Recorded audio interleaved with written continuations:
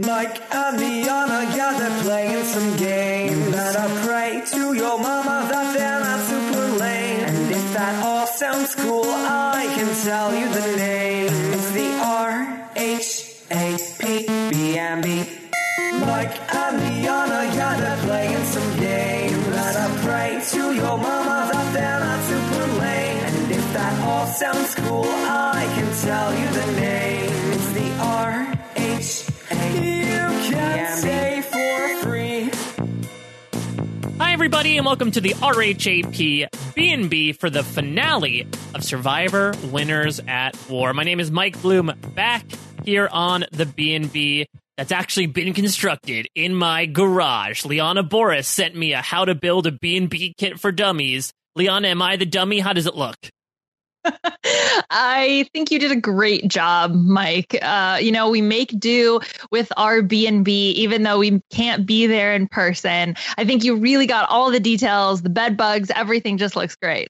So here we are recapping the finale. I cannot believe we got here of Survivor. I think this might be the longest episode of all time, just because we did not have a reunion.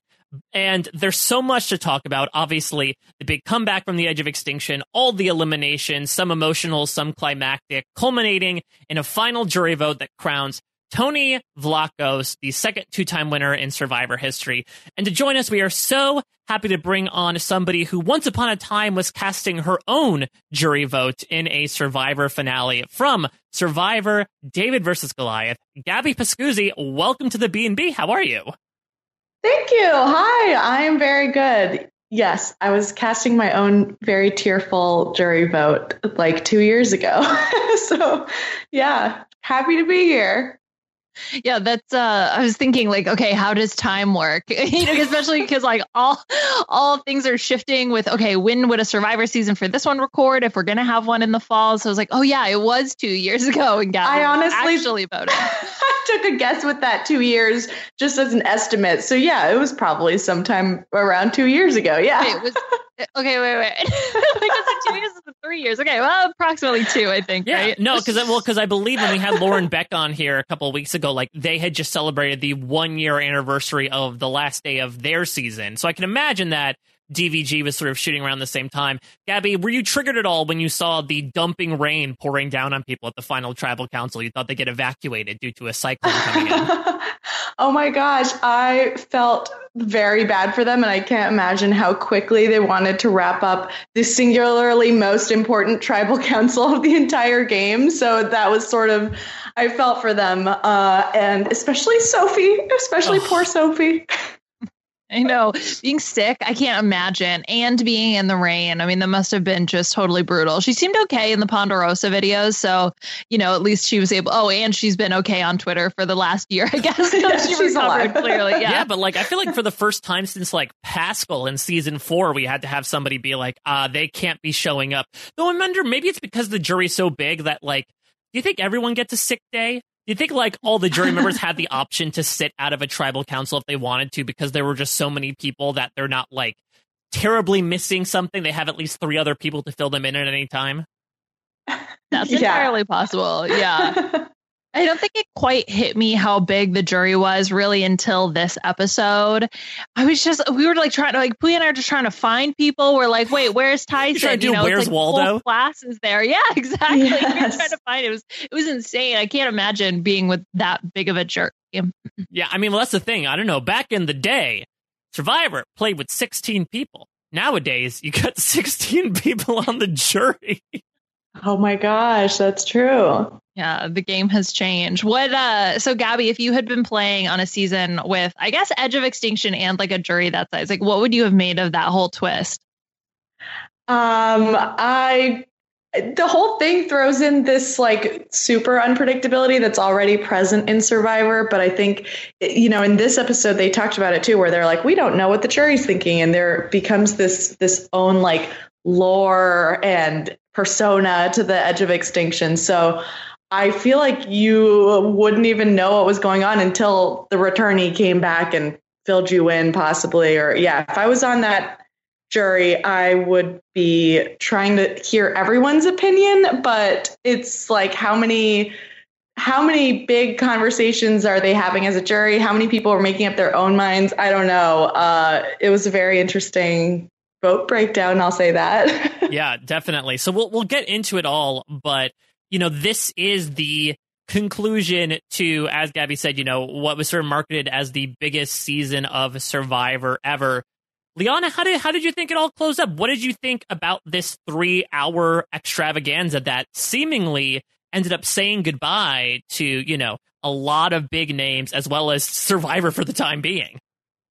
Yeah, it felt like a series finale kind of in a way, because you have so many of these great characters all wrapping up their story, especially as we know Kim is so good at wrapping up her story. That was such a apparently. Weird thing. Kim, you're so good at wrapping. Like, do you think that in lieu of Jeff Probst not making final statements to the people after, someone gets voted out, do you think he made Kim do it for a portion of time because she's so good at wrapping up the story?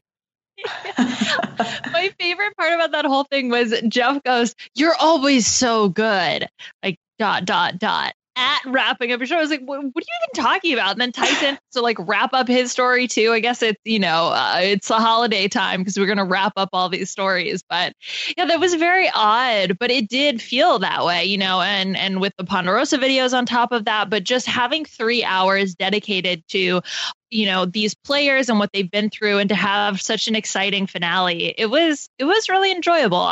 I think I kind of wish I hadn't seen the Tony winning coming for so long, because I think that had been the general consensus, and I didn't really feel like there was an alternate to that. So it did feel a little bit like, oh, okay, this is going to happen. But that being said, there were a lot of exciting moments, especially with Natalie finding that idol, that made me question that. Yeah, what did you think, Gabby, about how everything came to its conclusion? Yeah, I agree with a lot of what Liana said. I thought it was satisfying as a finale, but a little predictable in the sense of the only story I felt like we were being told of how they could win was Tony. And it was great. I mean, I've been a fan since the beginning. And it was iconic to see some of the winners and these legends who I wasn't sure if they would play again. I think sometimes it verged on a little treacly. Like it was a little sugary sweet at some times, where I was like, how does that reconcile with the season being called Winners at War and them talking about this being the most brutal, epic thing? And then they're all like, oh, we all love each other. And this is somebody will offer themselves up to get voted out. And it's all like a big love fest. I was just like, it seems a bit, there was definitely a dichotomy there. You bring up a great point that I sort of noticed when I was rewatching the episode, is that the thing that makes this season so unique is that, obviously when you go in there the first time, your goal is, I want to win the game. And for better or for worse, they all did. So the question is, like, when you go back again, especially in a season called Winners at War, why are you back? As Jeff so bluntly asks Amber, why are you here? And so, everyone had their own reasoning. And so the thing that I really found so interesting about this season, and I didn't even realize it until it crystallized in this last episode, was how I feel like everybody came into this season with a primary goal and a secondary goal. The primary goal obviously being like, yes, I would like to win again. But the secondary goal is like, what other thing do I want to accomplish? And it's been so interesting, especially getting to talk with the final 6 and that I was able to do, the night of and the day after the finale, to find out how at peace a lot of them are, because they were able to accomplish those goals, right? Those secondary goals. We go back to the Ben thing, and that's what it's entirely connected to, was Ben being like, I want to win the game, but I also want to make sure I don't go through Survivor alone. And I feel like the decision he made was him being able to leave with his head held high, being like, I did something for a friend. Michelle wanted to prove that she was somebody who deserved to win that first time around in Co Wrong, when she felt like she was able to. She felt like she satisfied that story.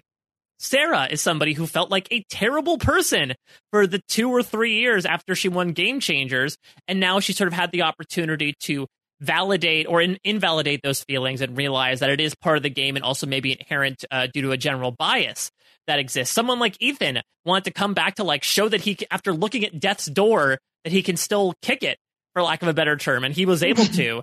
So it's a weird thing where, yeah, it does seem like a bit of a chummier season. I totally agree with you, Gabby, than a lot of recent seasons. But it might have been because despite the heightened stakes and the franticness that happened with the gameplay, there was sort of like a lessened pressure in that everyone had already won. So it wasn't as life or death. And they also had like another eye on the prize to look towards, that if they satisfied that, it made them happy, even if they lost. I think that's interesting. I would almost put people in kind of the two categories of whatever that secondary goal was, because there are some people that definitely felt like they came back with unfinished business. People like Michelle, for example, I would put in the unfinished business category. Then there are other people who just wanted to kind of build and experience something new. Denise, for example, I'd put her in that category where it's like she just wants to find idols and make big moves. And yeah, of course, she's there trying to win the game, but she also had that on her bucket list. And that's something that she wanted to check off versus somebody who had something that they wanted to prove. Ben, right, wanted to come back, say, look, I can form relationships. I don't have to rely on idols, those types of things. So I think that's absolutely true. I think you can also break that down even further to put them in these kind of two different groups. Yeah, it's just it's such an interesting thing that I did not think about, because again, like you said, Gabby, it was marketed to us as like winners at war, right? Two groups clashing at one another. But it almost seems like we were having like an underlying ceasefire, an armistice the entire time of like, yeah, everyone's, scrapping to get a day further, but like almost everyone else has this other idea of something emotionally and personally they want to accomplish. I mean, is it safe to say that this might be like one of the most personal seasons of Survivor we've experienced? Yeah, it definitely seems like it. A huge theme was pre-existing relationships, and I think it's so cool and smart of the show to acknowledge those, whereas in some returning player seasons, it's swept under the rug, or it's a little confusing why these two people are aligning because you didn't know that they played poker 5 years ago or whatever. And I thought that was that's really cool. And it almost respects the Survivor fan base as acknowledging the fans as part of the Survivor community as well, and part of this big family. And they know that people are friends or maybe dated or were at each other's weddings because they follow them on social media. And I think it was for that reason, the season was extremely personal, and the season was better for acknowledging it.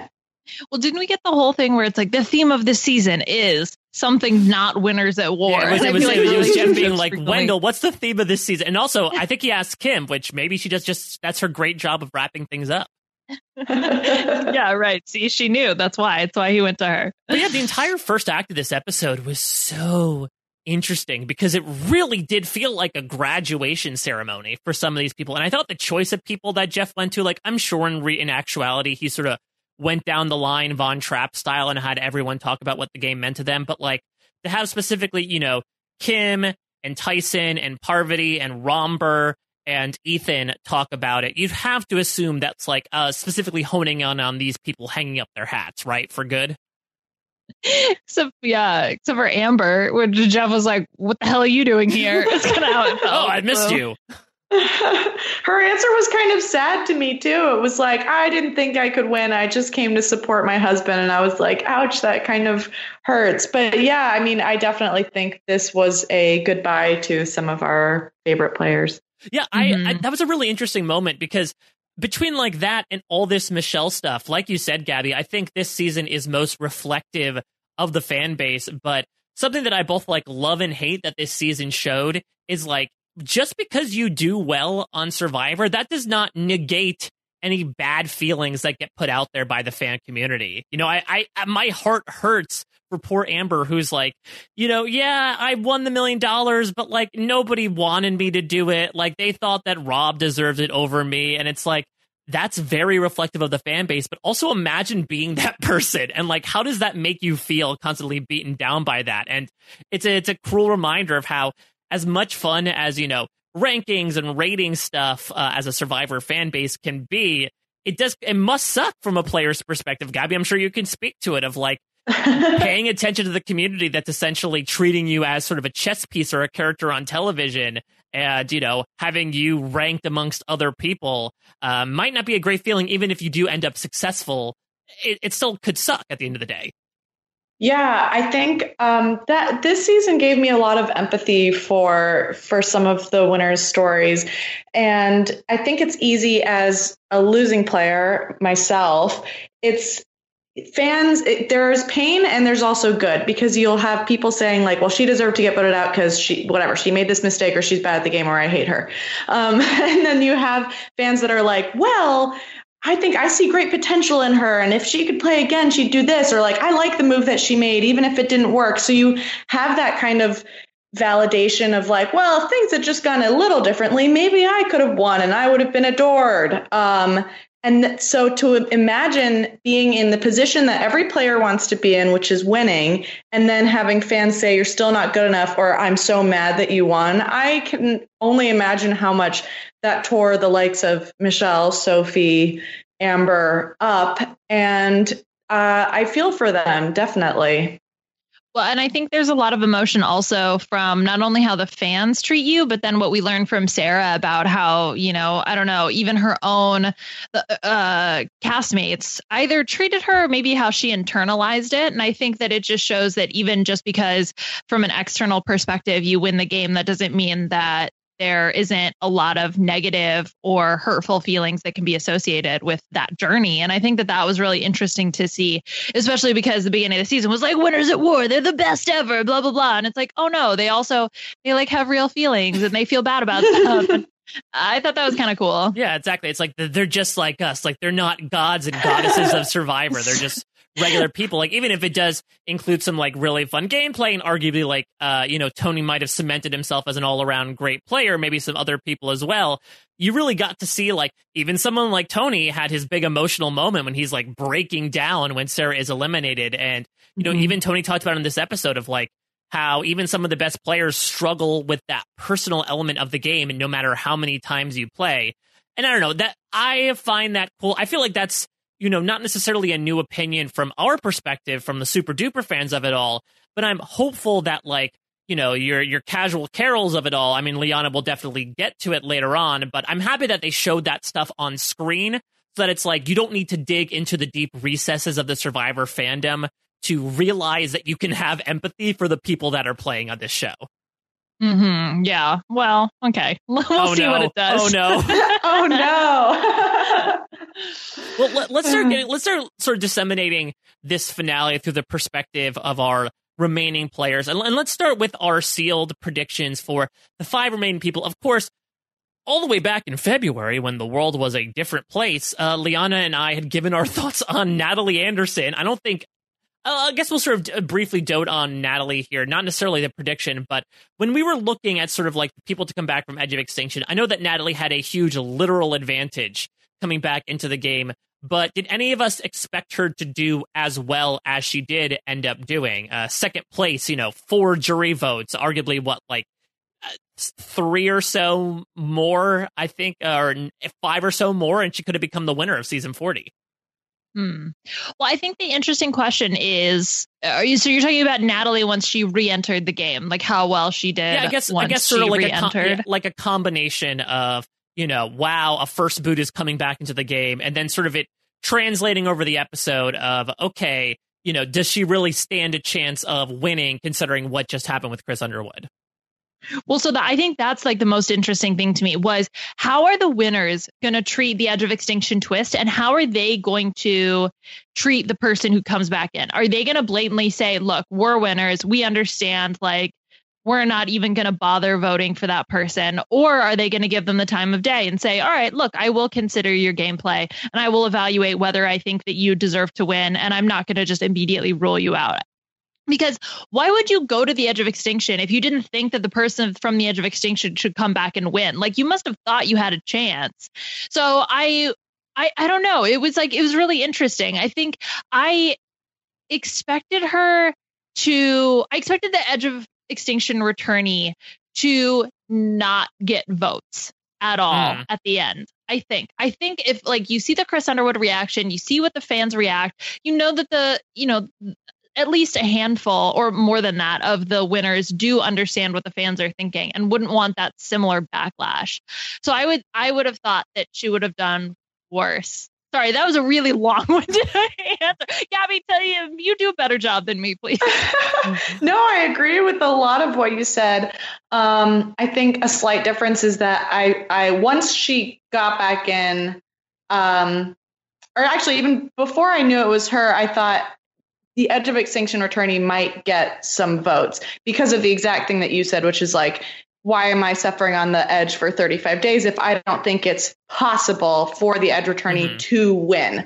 I do think she did better than a lot of possible returnees could have done. Like I could see if it had been Wendell, who was so close to winning, I could see Wendell going out like 6th or 5th. Or getting to the end and not getting votes. I don't know. I just feel like she did play a very dominant game, both from the edge, and then when she was in, I know she was just immune because of idols and immunity, but like she played a good game. So might not be perfect in Boston Rob's eyes, but I guess I wasn't totally surprised to see her get some votes. It was so weird to me that it was like, in order to play the perfect game in Boston Rob's eyes, you have to do literally everything that Chris Underwood did. Exactly. It's like, that's the perfect game. That's not the perfect game to just imitate the way that somebody did it 2 seasons ago. That wouldn't have been the perfect game for her because she wasn't as good at fire. It was such an annoying comment. Okay, so like that ridiculous comment aside, when I was reading the Casuals Corner comments, they got me thinking about something, which was, you know how we've been like, oh my gosh, Edge of Extinction, you know, like in the superfan community, like, oh, it doesn't really count, like it's not what the game of Survivor is all about. If we take a step back and we say, okay, the Edge of Extinction is theoretically at least close to equal to the regular game of Survivor. Like it is a valid way of playing. If you can go, you know, like if you have a double bracket, you lose, you go to the loser's bracket, but you make it all the way to the end, you still win. Like that still counts as a win. You're not like out. Okay. So if you are able to go to the Edge of Extinction and play a game, Natalie Anderson not only played the best Edge of Extinction game we have ever seen in its 2-season history, but she like crushed it. Yeah. She crushed the Edge of Extinction. So if she did, let's say, like 10 times better than any other player in the regular game of Survivor, she came back. She did a lot of great things in her time in like regular Survivor. That should count as a win because she crushed the Edge of Extinction. Do you think I don't know. Should she have gotten like extra money to like whoever makes their way back from the Edge of Extinction earns like a special bonus prize? It's like maybe should they be 2 concurrent games of Survivor where it's like you crown the main winner and then you crown and the winner of the Edge of Extinction is, because that would definitely be Natalie. It's like the biggest loser, right? When they used to do like the actual biggest loser of the remaining finalists and then like the at home prize of which eliminated player ended up losing the most weight. Exactly. Yeah. So that's what they should do. Because that makes sense. I don't know. It's a stretch because the twist itself is a stretch. So. Well, yes, right, exactly. And I think that's the problem, is that it's hard to accept the Edge of Extinction twist as valid and real. But if you do accept it as valid and real, then Natalie Anderson, I think, deserved to win the season. Like if it's equal, like she just crushed it. Yeah, well, I think I only watch a couple of Jury Speaks videos because they are long, just the entire volume of videos. But I think Adam brought up a really interesting point, which is like, how can I compare Tony and Natalie when they were essentially playing 2 different games? Yes. And that's sort of the job of a jury. But yeah, they were in 2 parallel universes doing great work in each one of them. But when the 2 of them meet up together, when it's Crisis on Infinite Earths, who the hell do you vote for? And so I really, I usually do not begrudge a lot of people for the jury votes that they make, but especially this jury as well, because again, it must have been so hard differentiating between these 2 worlds that you were a part of, especially when, as it was brought up, like when you're a part of it, you'd have to imagine there's some psychology of like, well, wait a minute, if I don't think that Natalie, had any chance of winning, does that mean that I didn't have any chance of winning? And if so, why did I not just join Sandra in Australia or whatever the hell we went? Exactly. I completely agree. Well, let's start getting into our predictions here. And let's start with the person who went out in 6th in one of the otter boots of the season. Let's talk about Mama D, Denise Stapley, Miss Tattooed herself. Liana, how did you think Denise was going to do preseason? Okay, so Denise was my winner pick. Whoa! Yeah, she was, between my Kim love and Denise love. I ended up going with Denise. I said that she would try to go idol hunting, but instead finds an advantage that allows her to steal the advantage menu, which allows her to choose one of 3 advantages, but it's only good for the next 2 tribal councils, and she has to give it to a player on another tribe. Whoa. She says, okay. All right, wait, hold on. Rebury- Okay, let's track this. Like, I'm taking the push pins and the string out here. Okay, so she wins an opportunity to steal an advantage from the advantage menu. She steals the advantage. It allows her to steal the advantage menu. Okay, then that allows her to choose one of 3 advantages. Who is she stealing it from? Whomever has it. Like craft services? Yeah. Okay, but it's only good for the next 2 tribal councils. But then she has to give it to a player on another tribe. So she's taking it from someone and then giving it to somebody else. She's just being the middleman here. Yeah. So in response to that, Denise says, hell no, and reburies the advantage. Smart. Very smart woman. Okay, then her partner in crime, Tony, finds her partner in crime, and Tony is later backstabbed by Tony because she reburied the advantage, and Tony was mad that she didn't give it to him. So that was weirdly confusing. And then I said she had 89 fire tokens. That's on the low side for you. Very much so. 21 confessionals. Her ally was Tony, and her enemy was Tony. Yeah, I guess that makes sense considering how flippant his gameplay is. So I also had like an idol-based prediction. I said that she would find an idol and she would be the longest person to hold on to it without playing it, which I believe is patently false. I said she would work closely with Danny for some reason. I thought I said her closest ally would be Danny. I said her worst enemy would be Boston Rob. She'd have 14 confessionals and 3 fire tokens. Okay, yeah. So that's closer, right? So what the hell happened with this Denise vote? I feel like this was one of the times that the narrative sort of like dropped the ball, where we got so much of like Sarah being like, oh, she definitely doesn't have an idol. Natalie doesn't believe me. I know things. Natalie definitely doesn't have an idol. So I thought we were definitely set up for like, okay, Natalie's going to play her idol. The other 2 votes were on Sarah. Sarah goes out like classic hubris. But instead we get this weird ass thing where we get like a pseudo idol train, and then it comes down to Denise and Sarah possibly facing fire making, and then they all just turn on Denise right there, right then. Yeah. And we didn't hear from Denise once. Yeah, she had 0 confessionals in the finale. Disappointing. I think it was supposed to demonstrate that like Tony was right and Tony predicted what would happen, and Denise ended up going home anyway, which is what he was trying to do, except now nobody has idols. Sort of set. It was more of a setup for like the next vote, which is not what Denise deserves. She deserved her own boot, strategic episode, not just being a setup for what was to come. But we did not get that, sadly. Oh, yeah, for sure. This was not about Denise at all.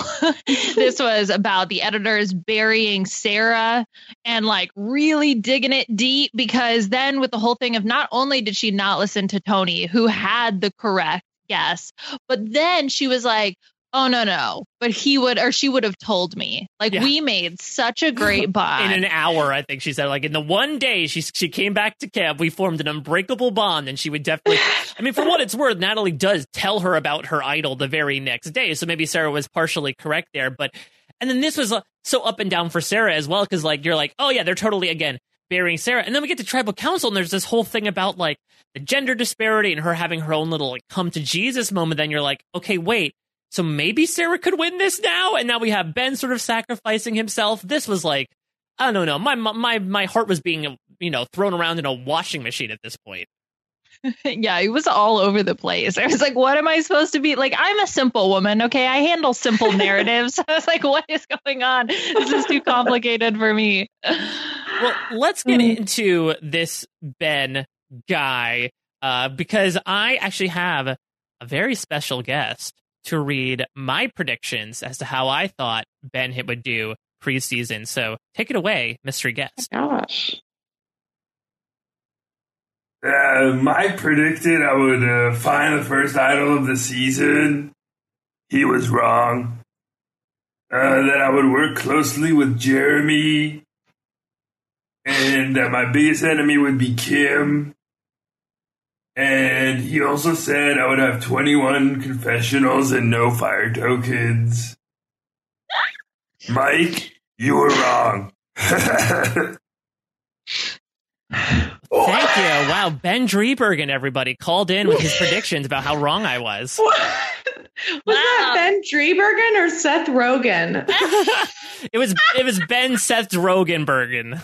Oh my God. What on earth? That was amazing. Oh no. Okay. Well, so I heard the thing is like it's so loud. So Gabby, that's my partner doing a Ben impression. Oh. I heard him like all of a sudden. It's like, what the hell is going You're dating Seth Rogen? Yes. My yes, God. Oh my God. Scandal has rocked Hollywood. Liana Boraas and Seth Rogen. I know. We're going to be on the next time we're allowed back outside. We're going to get from People magazine celebrities. They're just like us. It's going to be me and Seth Rogen like hanging out at the grocery store. Yeah. And so he did. I was like, what the fuck are you doing? Well, because I wanted it to be a surprise for you. So I was thinking like, how can he get around this? Evidently he didn't, from what I'm hearing. No, we live in a tiny 1-bedroom apartment. Like, it's not going to happen. So just to clarify, you were probably, I don't know, like chopping scallions or something, some typical household activity, and you just hear from your bedroom like the rumblings of Ben Driebergen and Seth Rogen, and you just choose like not to question what's happening. Well, and it's so loud too. So it's just like, what do you do? And then I was like, oh my God, he's reading the prediction. So unfortunately, Mike, it was spoiled. Next time I'll go on a walk. Shiza. Yeah, shaga. All right. So I said for Ben that his plan is to find less idols this time, but ends up breaking the record for the most advantages found by a single player. He will want to be taken seriously as a game player. And then I wrote in parentheses, will not be taken seriously as a game player. Yeah, I know. He would have 2,340 fire tokens. His ally would be Wendell and Nick, and his enemy would be Sandra. Wow, 2,340. That's the approximate time that Survivor 41 will be back on the air. I think so. I think this was also me just typing numbers and just being like, whatever, 2, 3, 4. Yeah, with those 16-year-olds will be like a nice ripe 50 by the time Survivor comes back. I don't even like Gabby, please comment on how ridiculous this would be to have 16 and 17-year-olds play Survivor. Yeah, if there are any 16-year-olds listening, do not apply to Survivor. I almost tweeted this. I typed up 5 different things, deleted it, and I was like, oh God, how am I supposed to say this? But my main pitch is, you will be bad at Survivor. Like, you will not be good. You will do better when you're older. And I typed it up 5 different ways, and then I was like, I'm just going to leave it. But don't do it. Yeah, it's like your Survivor game is like wine. It only gets better with age. So, you know what? Truly, like, don't be premature in your Survivor playing. Yes. Oh my God. I just couldn't even. I was like, he's not serious, is he? And then he posted that video. So I don't know. Somebody posted it somewhere. It was, I'm serious. I want like a whole tribe of 16-year-olds or something like that. I was like, no. No, do Jeff not Probst, do that. Just admit you want to be Mr. Belding from Saved by the Bell. Okay, we get it. Like, you want to be the principal of your own kooky Survivor high school. We don't want it. This is how Jeff takes over Fiji. He creates an army of 16-year-olds. That's how you get to them. Before we move on to more fun and games, we're going to take a quick break to listen to a word from our sponsors. And we are back, so let's keep on keeping on. All right, well, let's get into officer turned criminal turned fashion designer Sarah Liana. I will. Liana, do you want to start about Liana here? Okay, so I really took to heart the fact that most people in their preseason votes that Dalton Ross put out voted out Sarah Liana. I think that's very accurate. I think a lot of us did. So I didn't think she would do particularly well. So here's what I said. She votes out people to acquire their fire tokens. She swaggers around the island, and Sophie will call it the Sarah Swagger in a confessional.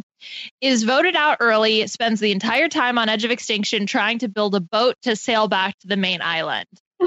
I said she would have 3 fire tokens. Wow! Oh my god! So yet. Can we like give like what's the conversion rate in like Liana? That's like 0.3 fire tokens. Yeah, exactly. 7 confessionals. Her ally would be Tony, and her enemy would be Boston Rob and Sandra. That's pretty accurate. Yeah. The last part. Not any of the other stuff. No, I also thought that Sarah did not do well. And I will give major kudos to Sarah because, you know, I thought that everyone coming in was like, okay, we just saw what she was able to do to like betray her friends. But somehow she was able to make friends all over again to the point where people were putting their games on the line for her. I thought that she would get brutally betrayed by a close ally. I guess turnabout is fair play there. She would find/acquire at least 2 advantages.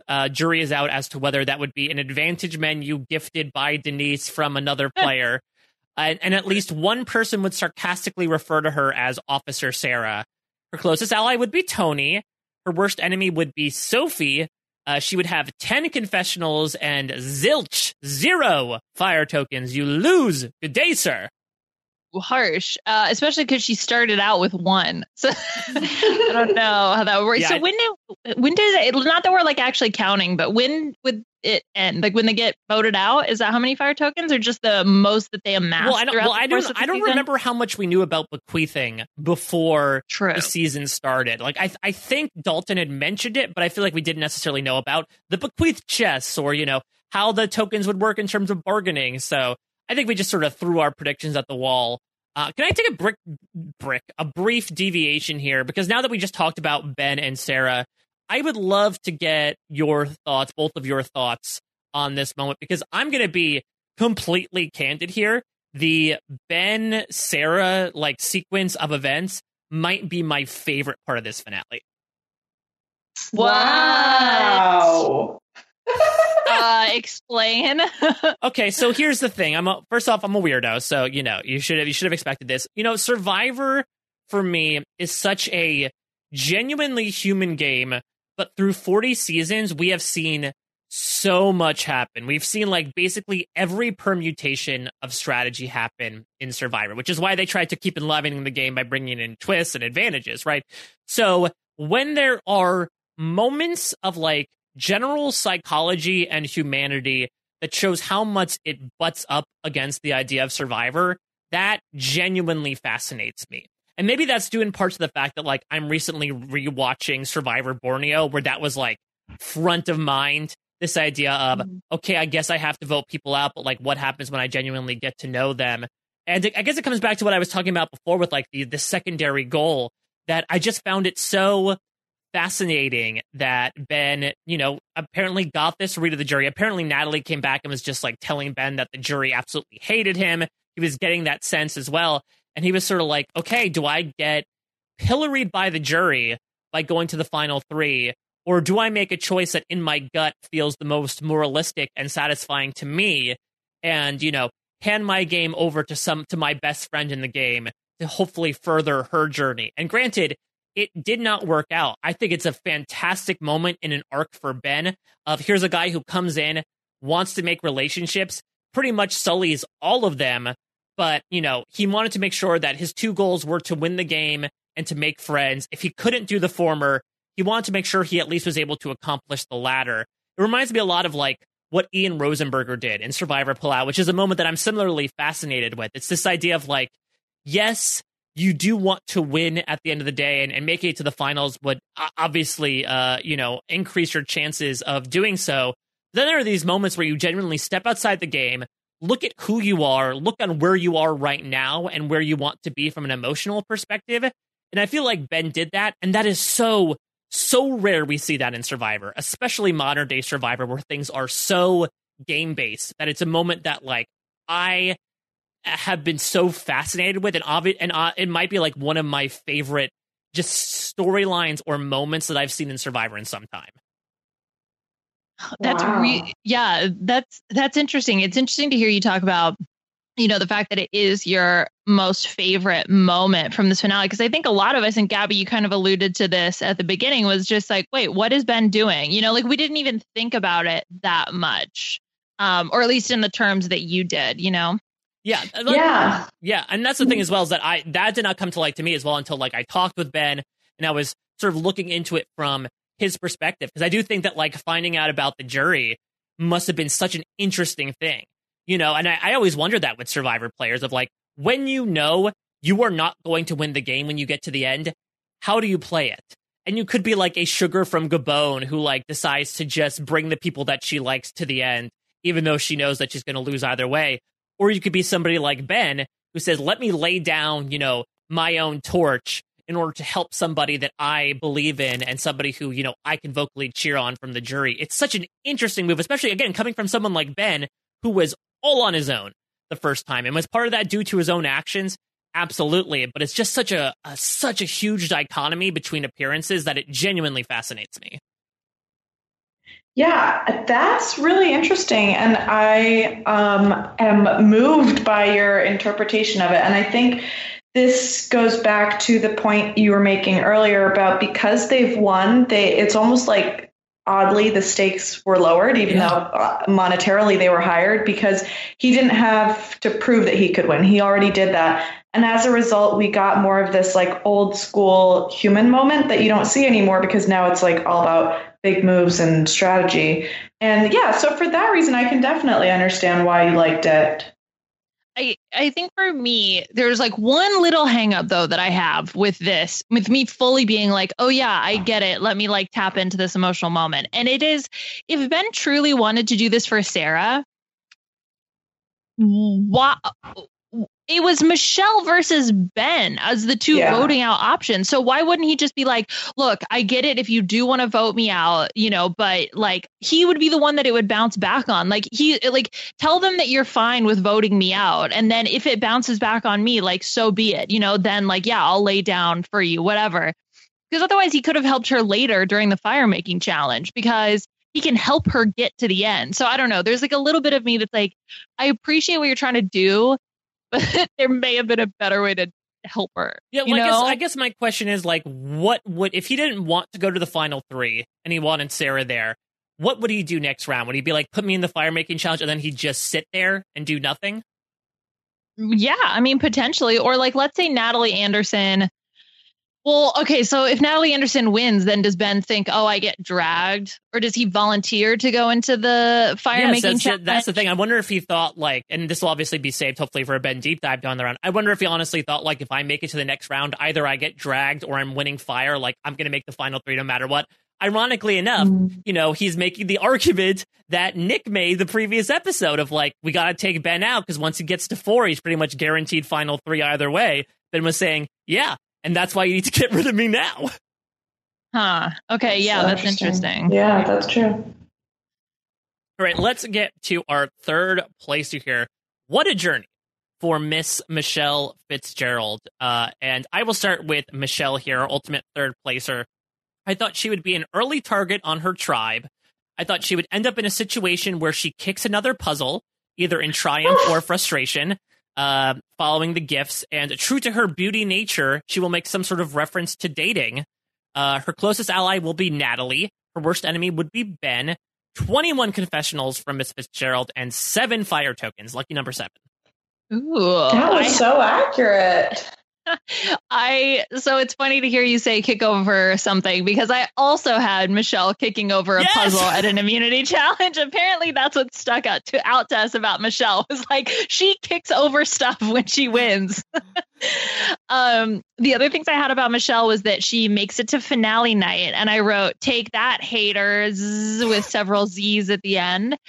And then I wrote, well, dip her toe, nay, jump into the strategic waters by playing an idol correctly to save Parv.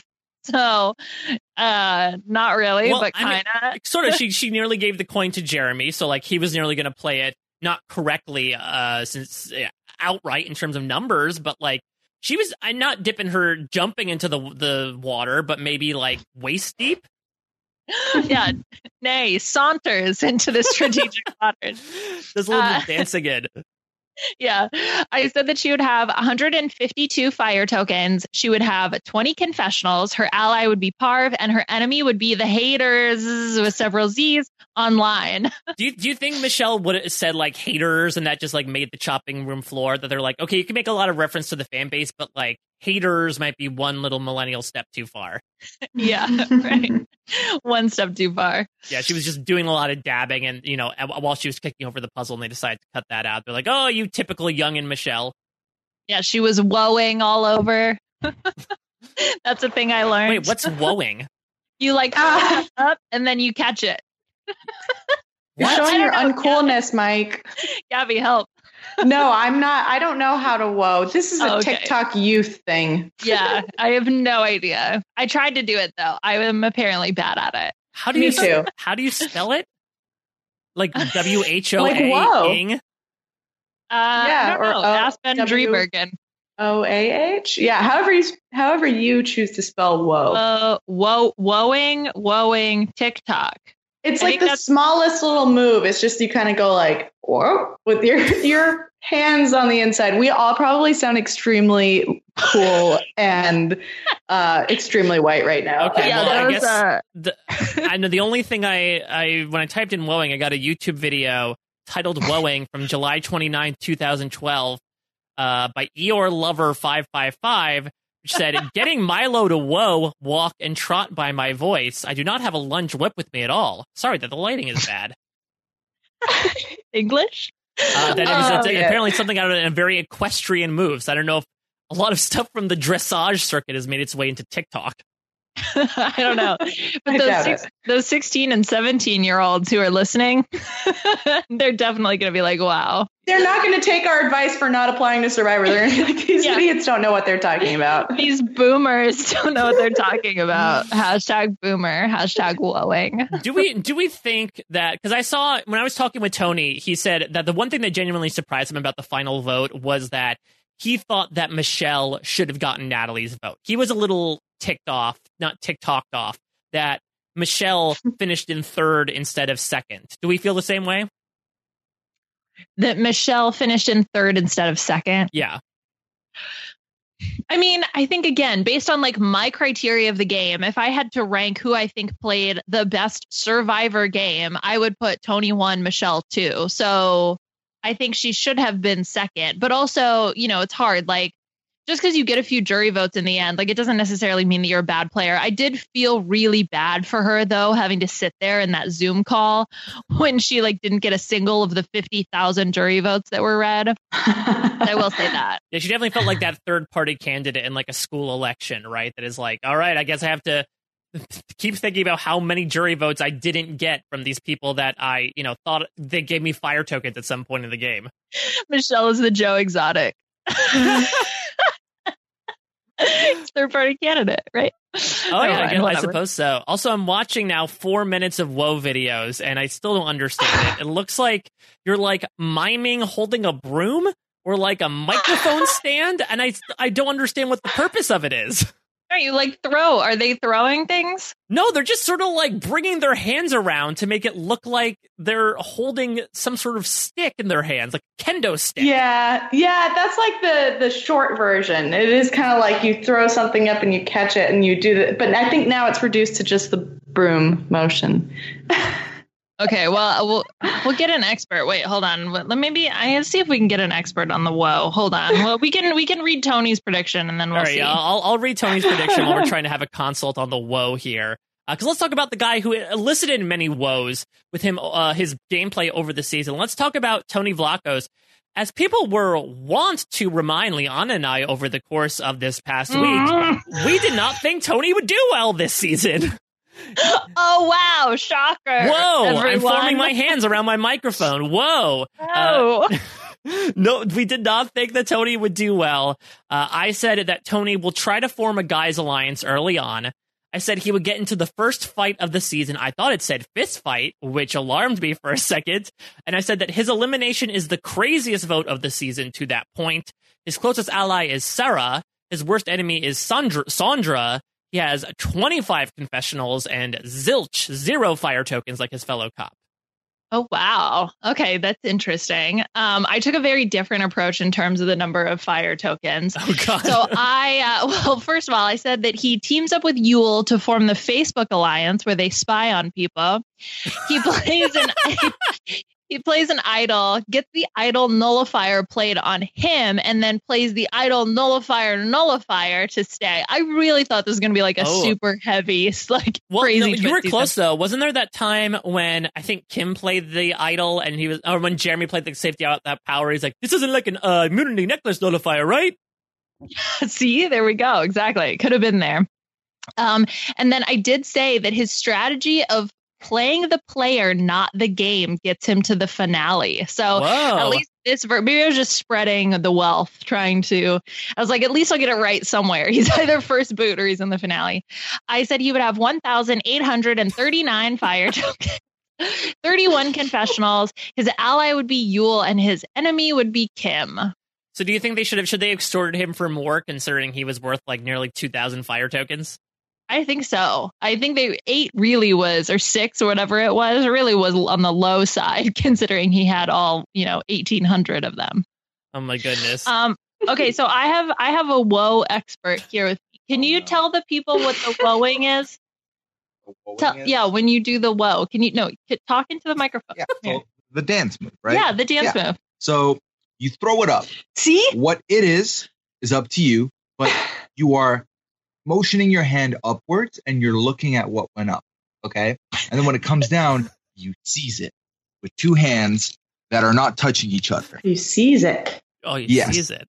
Okay. So it's like, think of it like you're throwing up a pizza dough with one hand. And then when you grab it, you're kind of like grabbing it with 2 hands, but you're mangling it. I mean, Mike said it was a stick. Yeah, it looks like you're sort of like the people that I've seen do it. Looks like they're holding some sort of stick, like a broom. What? Am I watching like an invisible one? Am right? I watching like improper woe form? No, I can imagine what you're talking about. It's you're kind of putting your hands together, but they're like on top of each other, but they're not touching, and you are doing a seizing motion. Yeah. Yeah. Okay. Yeah. Okay. Like a small one. So I would say that Tony was probably, we should call him Woney, because he definitely was throwing things up there with his game, but he was able to catch it at the end. He was able to get those jury votes. I can't wait to listen back and find out how you guys got here. Okay, you can go. Bye, Seth Rogen. Oh my God. Seth Rogen, ladies and gentlemen. Yes, that was Seth Rogen, everybody. Thank you very much. Oh my God. So Gabby, since, it's been a long time since, you talked with Rob very early on in the season when Tony was but a dormant man making ladders. What was your impression of Tony over the course of this season, especially, the gear he was able to kick it into, and not in that way for like the final stretch of season 40? Yeah, I feel like back when I talked to Rob, he was more just like the entertainment factor of the season. He wasn't really doing anything strategic, which may have been his strategy. So I was very impressed that he was able to hold in his strange urges, his craziness, or he funneled it rather into things like the ladder. And then he really kicked it into high gear at the last possible second. I'm amazed. I'm truly amazed that Tony managed to make it the whole season with 0 votes against him and then become the winner. I need to rewatch the season and figure out how this happened. Yeah, somehow the 0 votes against him also is just somehow maybe even more impressive to me. Like, that's outstanding. Like, not even 1 vote during the time. I mean, obviously we got his name was brought up, but not enough for somebody to cast a vote against him. Not even somebody who's on the outs who's going to throw a rogue vote. You know what I mean? That's insane. It's incredible. It's incredible, especially in this day and age when it's like about splitting votes. And so the strategy has become much more of like, let's just throw a name out there. It doesn't need to be our first choice, but just in case something hinky happens.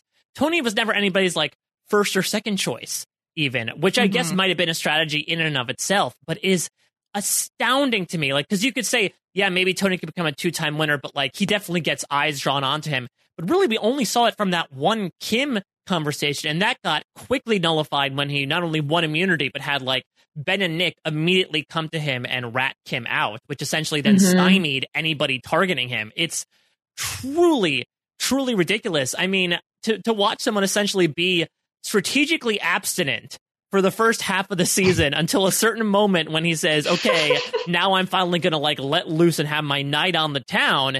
It really was a fascinating thing to watch.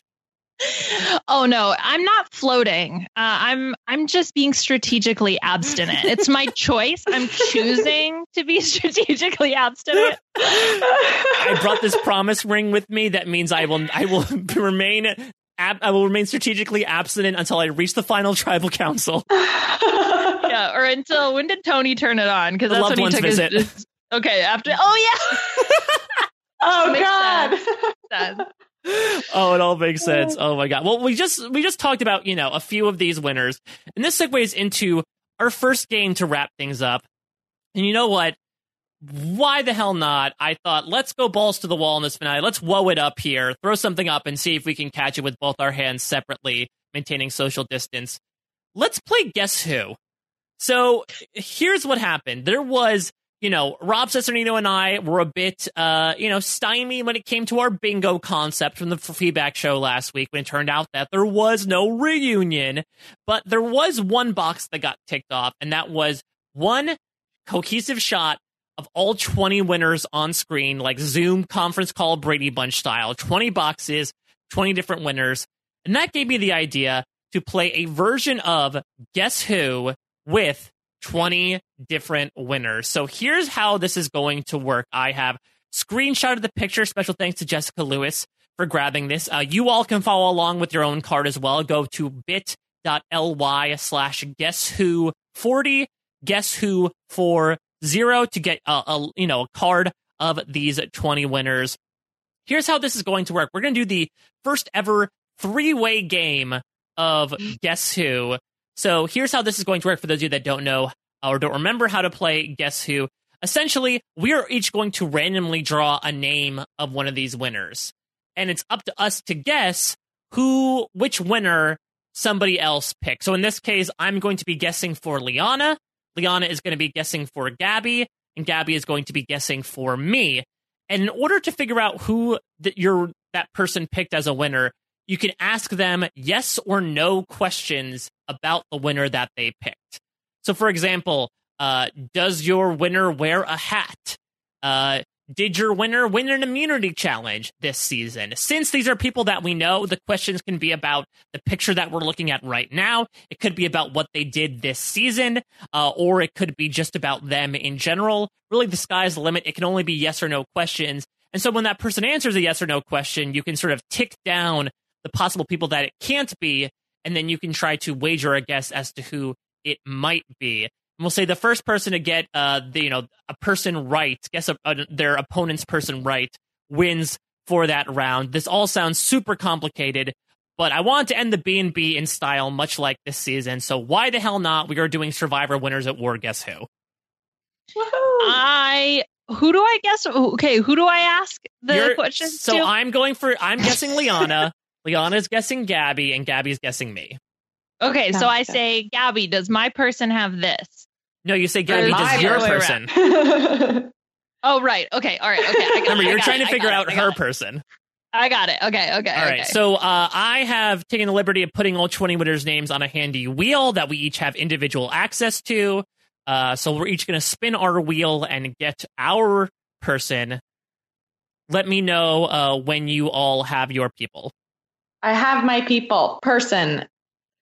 And also, it's worth throwing out, because we talked about this briefly before the recording started. There's a slim chance, I'm going to need someone to calculate the math, that we get a repeat person. But what would that be, like 1/20 times 3 or plus? Oh God, I don't know. This is Christian. This is why I had Christian as my nerd shield, talking about physics or numbers or whatever. Okay, all right. I have my person and I am ready. Okay, so again, you're trying to get the person and that the other person has picked, only using yes or no questions. So I am going to start. Liana, did your winner make the merge this seaon? Yes. Okay. All right, Liana. My first thought of a question was, did your person make the jury? And then I was like, that's a stupid question. Is it Sandra? 19 out of 20. Or 16 out of 20. Okay, Gabby, is your person wearing blue? Okay, in the finale picture, are they wearing blue? Yes. In the finale picture, are they wearing blue? Yes. Okay. Whew. All right, Mike, is your person either a mother or a daughter? Sorry, I mean, are they a woman? No. I loved. Did you just unintentionally throw shade onto Ben? That was literally going to be my discussion question. Thank you so much for bringing it up. I was like, Ben, I don't know if you know this, but you can respect women because they are women, like living human beings, and not because they're related mothers and daughters. To you. All women are mother or daughter. I love women. I have women who are cousins, women who are aunts, women who are my wife.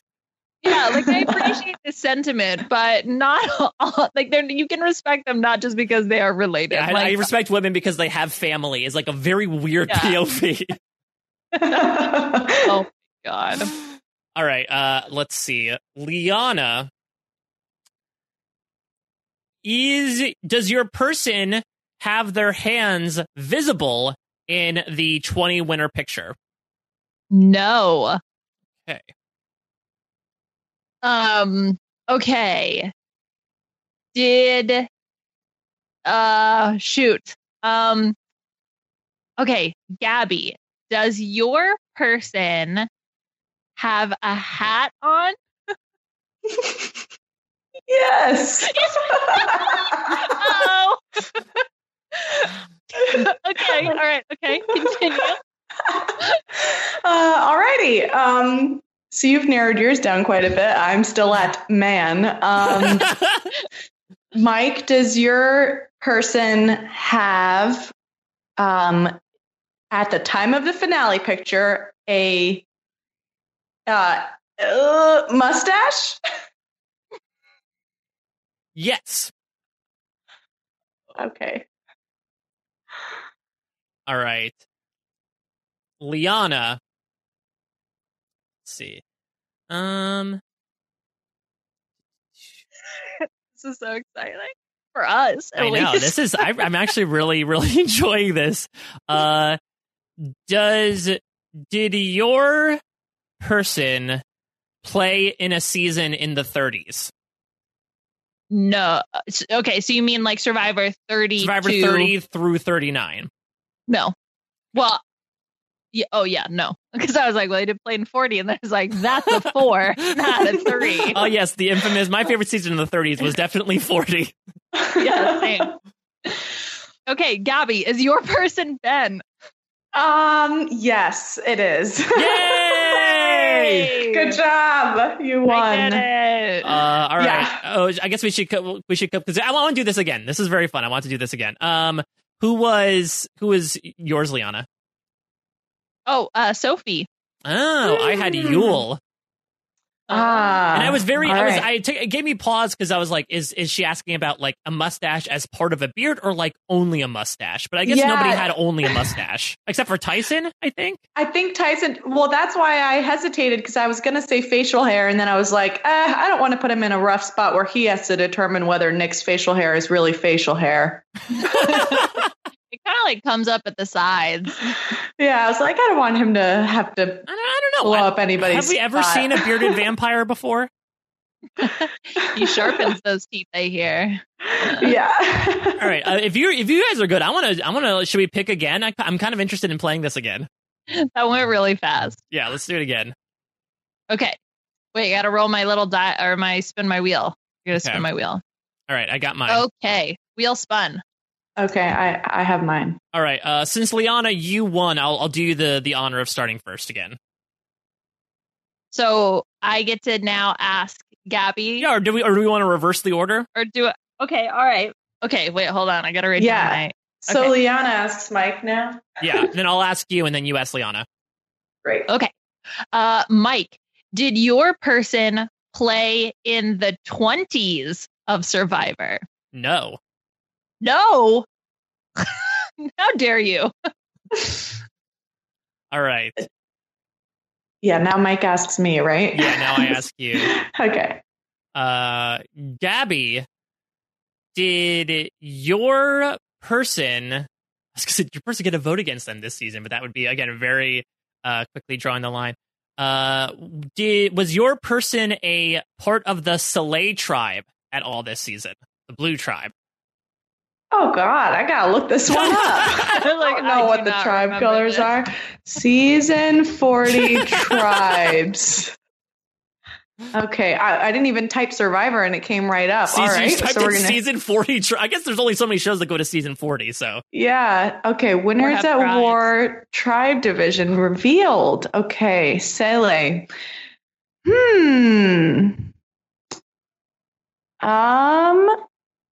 The answer is no, they were not on Sele. Okay. Great question, though. Okay, my question is your player, we might have to debate about the definition of this, is your player a new school player? Ooh. That's to you, Liana. Well, me? Oh, yeah. Sorry. Yes. Okay.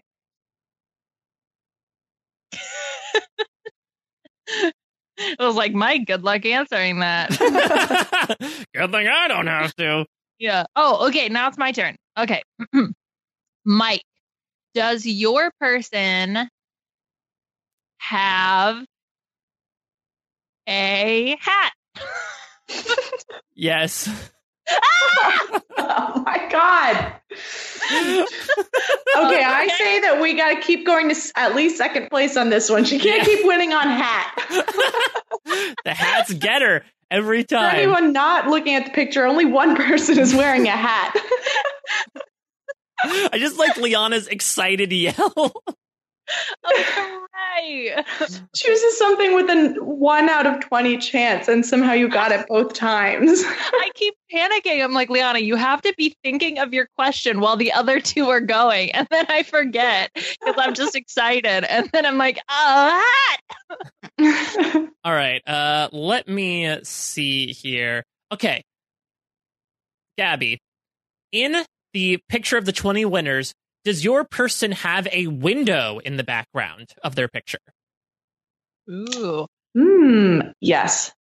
Ooh, okay. That's like one of those, those like newfangled CAPTCHA where instead of it's like check if you're a robot, it's like check all the pictures that have a, like stop sign, and then you have to check all those. That's kind of how I felt in that moment. Yes. I was like, what's a window? What's a window? I was doing the same thing. I was like, let me see. Let me evaluate this person's interior design. Okay. What was my last? I don't even remember what I asked Liana. The new school thing. School? That's what Liana thought was asked of me. Yes. Has this person played in multiple seasons? Okay, more than 2 seasons, like more than their original and season 40. No. Okay. Mike, is your person Ben Driebergen? Yes. Hooray! Liana can only make one guess. Apparently. Good job, me. Okay, so you guys keep going for second place. We got to battle it out. Okay. All right. Let's see. Oh, so now I'll. Oh no, I haven't been listening to what Mike. Oh no! Oh right. No, we're good. We're good because I'm guessing Liana. We're good. Just kidding. Oh, that's yeah, true. okay. That's true. Oh yeah. Because we already know it's Ben. Yeah. So I'm still weirdly guessing Liana's, even though she won. All right. Let's see. Now I'm trying to think of a question here.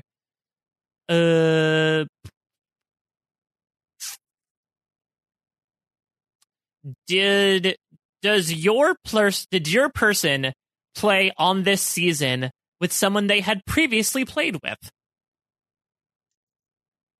Ooh, no. Ooh, okay. Oh, I was like, how is that even possible? I would have had to have won, Mike. Like that's right. Okay. Liana, was your okay? No, I got to think a little more. I'm crossing people out.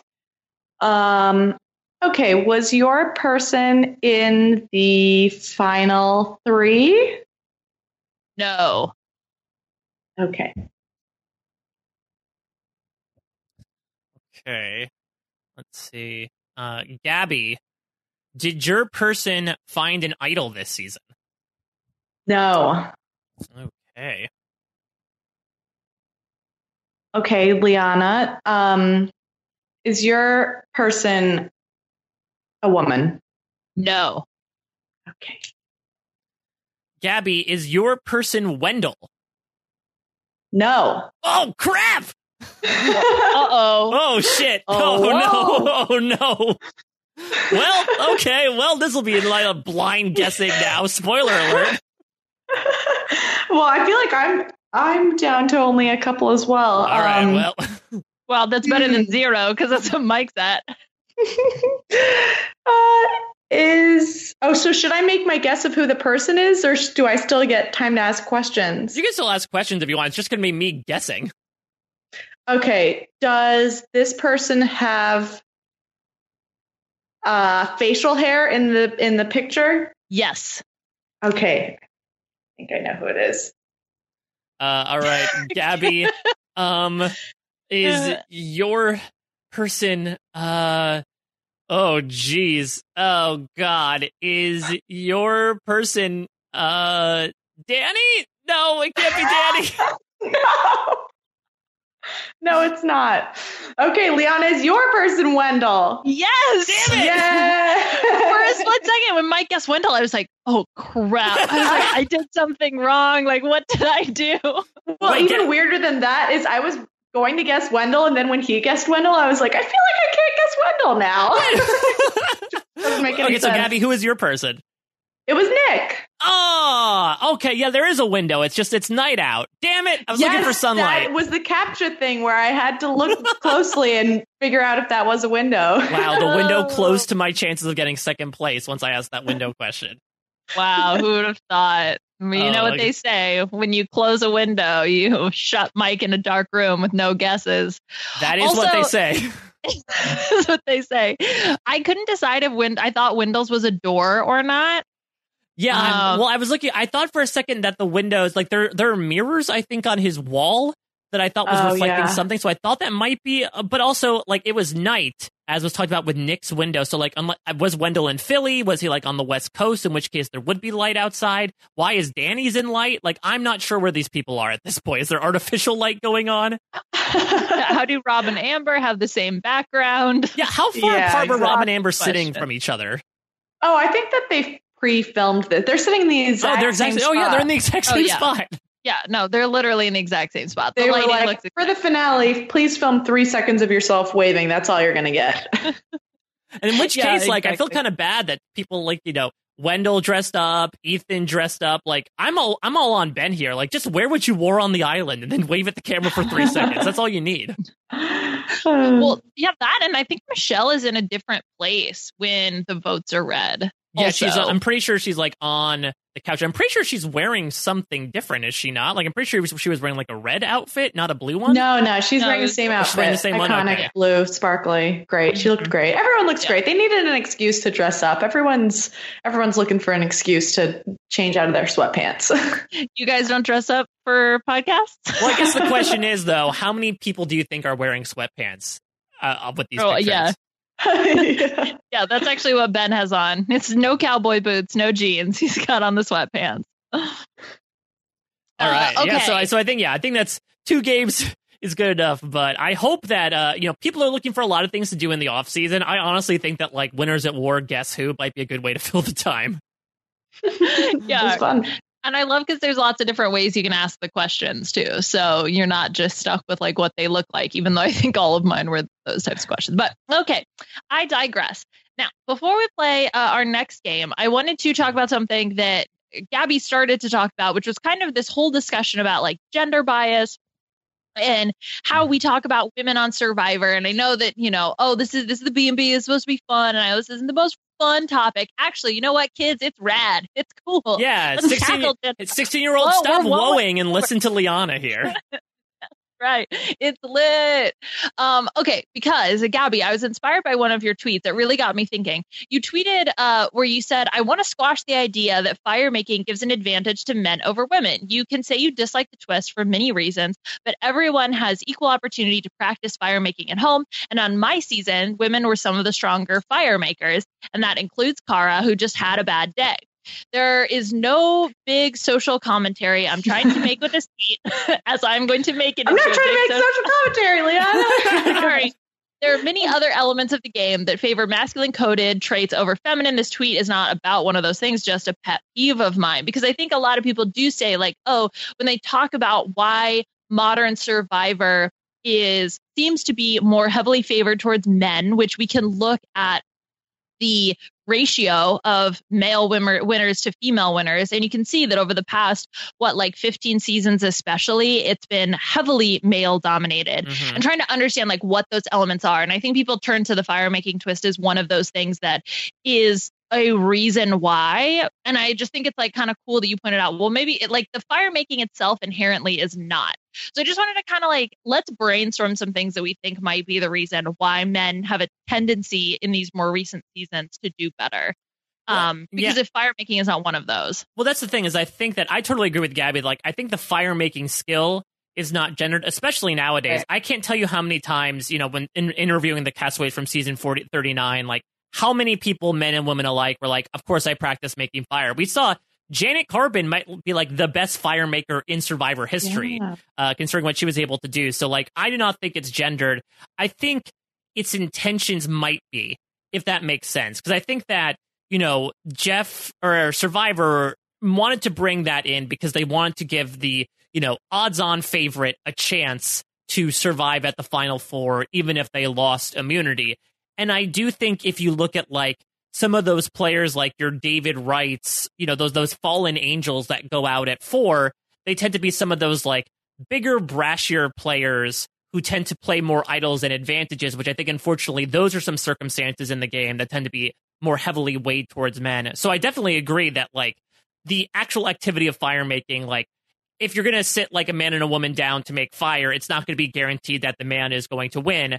But I wonder if the intention behind the competition itself was meant to favor someone who just happened to lose immunity and would make it to the end and would, garner a lot of jury support, which would probably be more likely be a man because of just the way that certain things are put into the game to benefit those that have a certain play style.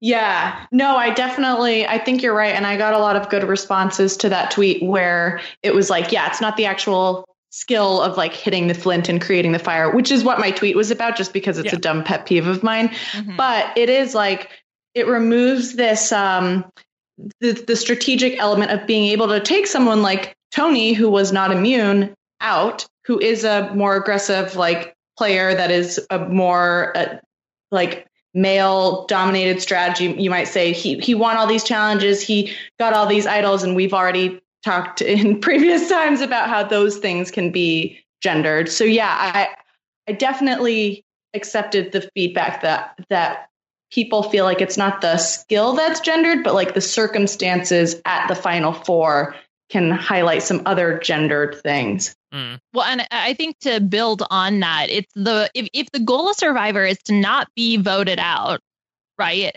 then removing opportunities for people to be voted out takes away from that part of the game, right? So adding immunity idols, adding this fire making twist, things like this all help to prevent someone from having to be voted out and rely on walking the balance between being able to play the game and control the game, but also to then not be such a big threat that you are going to be voted out, because that's the way that you have to play the game.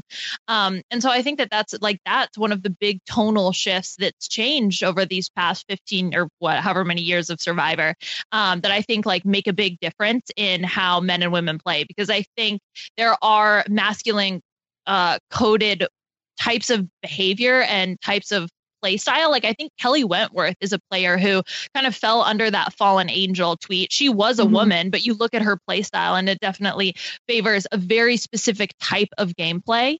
And so I think that that's like the trend that we kind of see. And I think that's kind of interesting. And I think that also shows that like Tommy Sheehan truly is a modern Survivor unicorn, because looking at like what we're just talking about, it's still crazy to me that this guy gets taken to the final tribal council, like does not get put into fire, does not win the immunity challenge, does not win any immunity challenges, and still ends up winning the season. Considering that, like we said, it becomes like a huge point on your resume, to the point where Michelle's like, hey, maybe I'd put myself in fire making because that's a good way to sort of like put a bullet point at the end of my game here. To have someone still be able to win in spite of not participating in that is extremely staggering and seemingly not the norm in modern Survivor. Yeah, absolutely. I mean, he was such an interesting winner exactly for those reasons, Gabby. Yeah, I did not watch the finale of season 39, so I believe you guys. Yeah. But yeah, I mean, but isn't that interesting though? Because I know what happened. Wasn't Lauren also in the fire making challenge, and isn't the consensus that she might have won if she got to the end? Right, Lauren. So, yeah, Lauren, in this case, Lauren. This basically was sort of like an interesting scenario. And season 39 was basically like, apparently it was what would have happened had, you know, season 40 if like Michelle had gone in against Tony and taken out Tony in fire making. You know, like apparently the leader of the pack gets eliminated in fire making, and then her partner in crime wins as a result. And I think there's been some prognosticating as to like who wins out of Natalie, Michelle, and Sarah. I would think that Sarah is probably like a slim leader at least in winning those votes, and that's sort of what we got in season 39. Yeah, I feel like it would have been Sarah. So yeah, I don't know what my point was when I brought that up, but just that maybe that's even more pointing to gender bias, that like Tommy did not have any like big points on his resume and he still won because like he is a friendly white guy. No, I like he's a friendly white male. Yeah, no, there's definitely something I think with like, you know, the thing about a final tribal council is I feel like any move you make can be argued as like a pro or a con for your game. And I do feel like there are inherent biases of getting taken to the final tribal council where like somebody might look at someone like Michelle and be like, well, she got taken, therefore, you know, she got dragged along, so I don't know if we should vote for her, versus, well, Tommy convinced Nora to take him, so we should give him kudos for that. Like, I think that there is some adamancy there that might be a bit different, but you have to imagine that there's at least some component in that assessment that has to deal with like how they come across, which is also based in a gender perspective.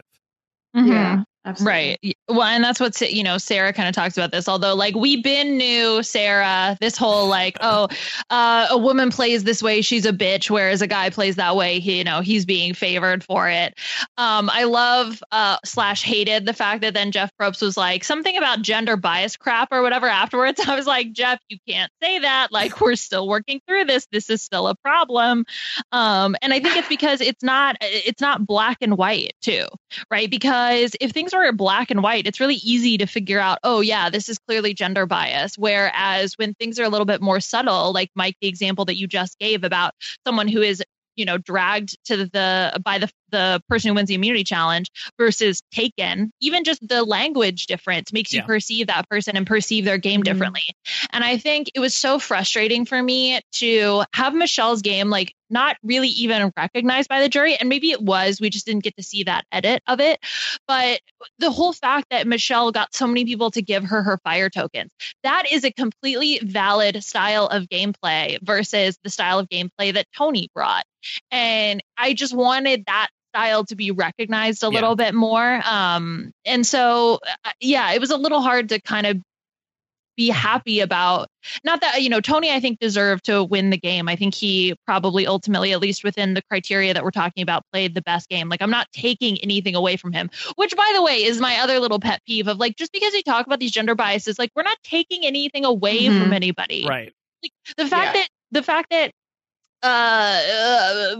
Tommy got taken that's awesome for him. The fact that Michelle got taken is also awesome for her, Completely. right? Like, yes. And so that's because I got so many people on my mentions because I was tweeting about this stuff that was like, yeah, but Tony deserved it. And I was like, did you not even read the tweet? Like, nothing took away from Tony. Like, I think Tony deserved to win. It's just also putting praise on other people who play games in a different way and have a different strength. Like, let's recognize those strengths, because I want to give all the kudos to Michelle and Natalie and Tony for all playing really radically different but crushingly awesome games. Yeah, I mean, that was long montage. No, I agree. I co-sign all of it. I mean, I would say that this might be one of the strongest final threes, in the show's history, maybe since 20 seasons ago with Russell, Parvati, and Sandra, in terms of story, in terms of like differing play styles. It really did seem like, unfortunately, Michelle's chances of getting votes were spoiled by Natalie's presence in more ways than one. In talking with Michelle, she seems to believe that she would have gotten some votes, but people were worried that if they voted for Michelle, it would give Natalie a possible plurality, and they wouldn't want, an Edge of Extinction person to win and possibly take votes away from Tony. So that's why they voted for Tony, which is a reason why Michelle got third. But I also wonder if Natalie was not there, Michelle is sort of, I think Rob brought up this comparison with like Cassandra in Heroes versus Villains. She's sort of like the Edge of Extinction representative, right? Like, she's the people who tried to work with all of them and they all got voted out by Tony and Sarah. If it was like a Michelle, Tony, Sarah final three, that would be very interesting. And I wonder if Michelle has a better chance of at least finishing second in that regard. Right. Yeah, that would have been really interesting if if the pieces had been different around her, like what then gets valued in those different situations. But anyway, I'm sure we could have a whole podcast about this kind of stuff. Start it. Yeah, I'll be there. Okay, yes. An off-season podcast. Maybe that's what we'll have to do. All right. Then we can talk about age bias when we have 16-year-olds playing. Oh, no.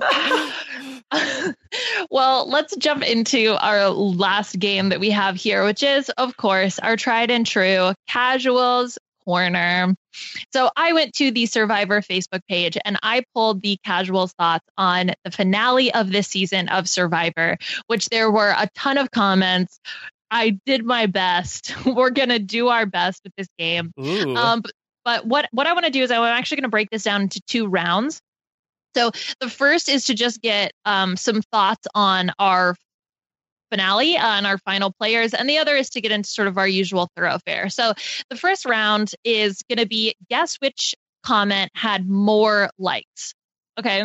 Mm-hmm. So I will read 2 comments from the Casuals Corner, and then you will have to guess which one had more likes. Okay. Okay.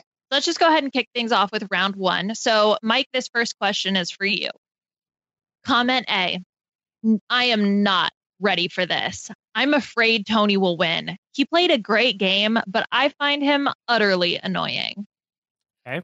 Or B, Tony played an amazing game and truly deserved to win. Hats off to the Survivor King. Ooh, I feel like Tony was such a big presence on this season. It's sort of like, spoiler alert for Australian Survivor All-Stars. I'm giving you plenty of time to please skip ahead if you have not watched that season. But there's been a lot of comparisons between David, who was the winner of that season, and Tony on this season. And David was, I remember, beloved by the Casuals to the point of when if anybody wanted to work against David, they tore them apart. So I'm going to believe that the Casuals are very similar with Tony here and say that B, the more favorable comment, got more likes.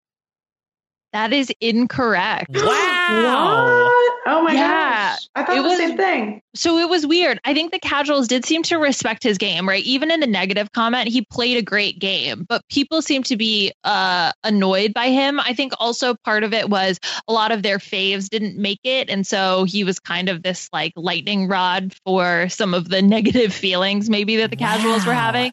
But I thought that was very, very interesting. Wow. I thought that Tony would be like a huge casual fave of this season. But I guess maybe you're right in that, like, if he represents the people that voted out your favorite players, even if he didn't, then maybe if you want to use him as like a punching bag for the aggression you have that Boston Rob was voted out, I guess he fills that purpose. Yeah. And I think even the people that didn't like Tony, they still respected his game. So that's a that's a look at the caveat. nuance coming from the casuals. I know. I'm really proud of them. Sure. Gabby, this question is for you. A, worst Survivor finale ever. Whoa. There was one clear winner, and that was Natalie. Or B, not happy. Natalie won it. She played very little game, didn't outplay anyone. I'm so confused by the second one. Does that person think that Natalie won, or are they upset that Natalie didn't win? I'm very confused, but I guess that's how most of these comments make you feel.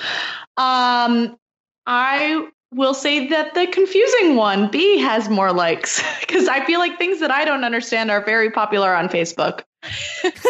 I'm sorry. No, that was incorrect. So the comment that got more likes was worst Survivor finale ever. There was one clear winner, and that was Natalie. Okay, so they wanted Natalie to win. Okay, so this is what really got me thinking, and this is what made me have my comments earlier about, is if you accept the edge of extinction as a completely valid way to play Survivor, then I can understand why you would be upset. Because one of the other comments I didn't end up pulling, but I'm going to read it to you now, says, disappointed in the ending. Doesn't even feel right. I guess outwit and being social in this game won this season. Outplay and outlast didn't mean anything. Outlast? Natalie didn't get voted out. Natalie played the heck out of this game and still didn't win. That must hurt. Another person wrote, extinction needs to go. If Natalie can't win after that performance, no one has a chance coming back. Well, that I agree with. Yeah, I mean, listen, I'm fine with that. I'm just obsessed with this person that's like, oh my goodness, like, oh, I guess doing social moves and strategic moves is what you do to win Survivor these days. I can't believe it. I don't understand. And also the outlast, where it's like, the first boot who came back really outlasted the guy who got 0 votes and made it all the way to the end. I don't understand that at all. See, that's what I'm saying, is like, if you think of Edge of Extinction as like equal to regular Survivor. Yeah, because I think that like the fans have very short-term memory, where it's like she played an awesome game in the finale, and then she listed all her advantages and stuff they did. So they were like, yeah, she played Survivor. She did it so good. And then but you don't remember that on episode 1, she was voted out. And on any other season without extinction, like, you don't see Natalie again. Right. Exactly. Yeah. And that's the thing, is that I think what makes this more palatable for people than Chris is that Chris was so WTF in that we barely saw him the rest of the season after he was voted out, whereas Natalie has been a part of every single Edge of Extinction scene pretty much. And because they were so palpable and present throughout the season, we got so many check-ins with Natalie that, you know, it wasn't just like a, hey, where the hell did she come from? It's like, oh yeah, she's been there. She's just been on a completely different island the entire game. Right. Okay. And you see her doing all of these things, right? She's playing the game based on the Edge of Extinction metric, if that makes sense. All right. That's all I have for round 1. Those are the only really like interesting opinions. Well, now let's just get into the silliness. To get like a temperature on the season and the winner, because they're completely the opposite as to what I thought they would be. Yeah. I mean, overall, the casuals were pretty happy, I would say, in general with this season, just because, you know, a lot of like, oh, it was so great to see Boston Rob again, and that kind of stuff. But in terms of the winner, yeah, it was very interesting to see their perspectives. Okay. Let's move on to round 2. So the way this is going to work is I'm going to read 4 comments. 3 of them I have pulled from the Survivor Facebook page, and the other one I wrote. So it's up to you to guess which one I wrote. Mike, we will start with you, and these are all about Boston Rob. Boston Rob is still my favorite player ever. I would adopt him as my brother or son. I don't think that the former can work. I don't think you can adopt someone as your brother. No, you cannot. I want you to be my brother.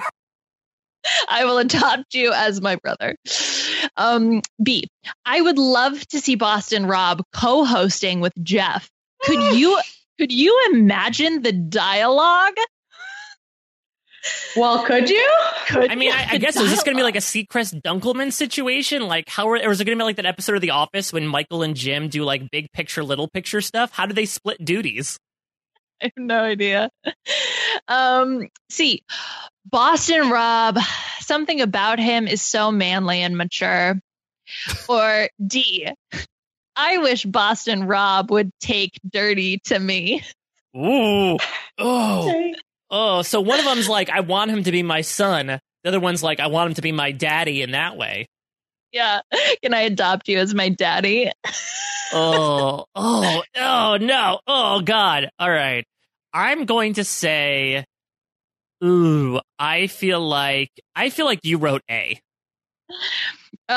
No, I did not write A. I wrote D. You wrote daddy? Yeah. Although to be fair, Seth Rogen wrote D. So that witty Seth with his weed-based dialogue.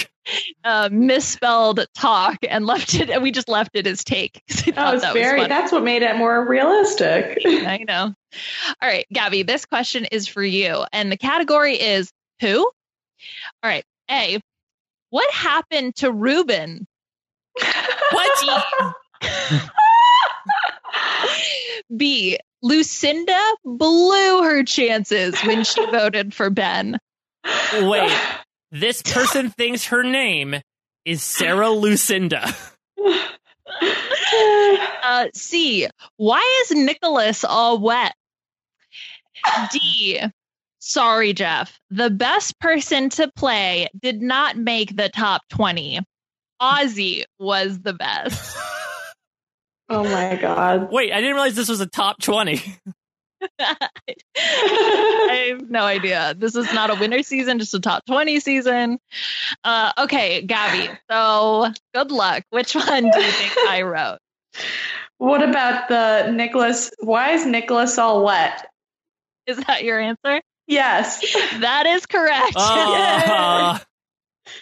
Yeah, because he was all wet and looked pouty at the final tribal. Although, to be fair, I would also say, I think they're all. I mean, they're all wet. Everyone was wet. Yeah, exactly. I was trying to think of like. I was trying to think of like what was it? Was it at the EOE challenge when like everyone was looking at Jeff except Nick, who was just looking off in a completely different direction?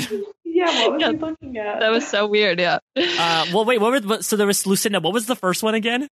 Ruben. What happened to Ruben? Who's Ruben? Rupert, yeah. Ruben! Not Ruben! Now I'm just imagining, like, if Rupert's name was Ruben, I feel like he'd be a completely different person for some reason. By the way, this was not the only person who wrote Lucinda for Sarah Lucina. There were 4 or 5 other comments, and I just had to pick one. Okay. Oh my gosh. Do you think it's an autocorrect thing, or do you think they legitimately thought her name was Sarah Lucinda? I have no idea. That might have been the case. That makes sense. I was actually going to have a Lucinda-based question, but all right, Mike. This next question is for you. The category is who won? Oh no. Okay. A, who won? Our satellite just went out. B, I'm at the campground. Who won? C, I was stargazing. Who won? D, I was in the spy nest. Who won? Oh, I like that one because that's like saucy a little bit. Stargazing? I don't know, because you just had a C in there, because I feel like that's a very Liana, that's a very Lucinda answer. I'm going to say I was at the campground. Who won? Is your one you wrote? Should have gone with it's Liana, Lucinda, gut. Yeah, I was stargazing. Who won? I was looking at Orion. Who won?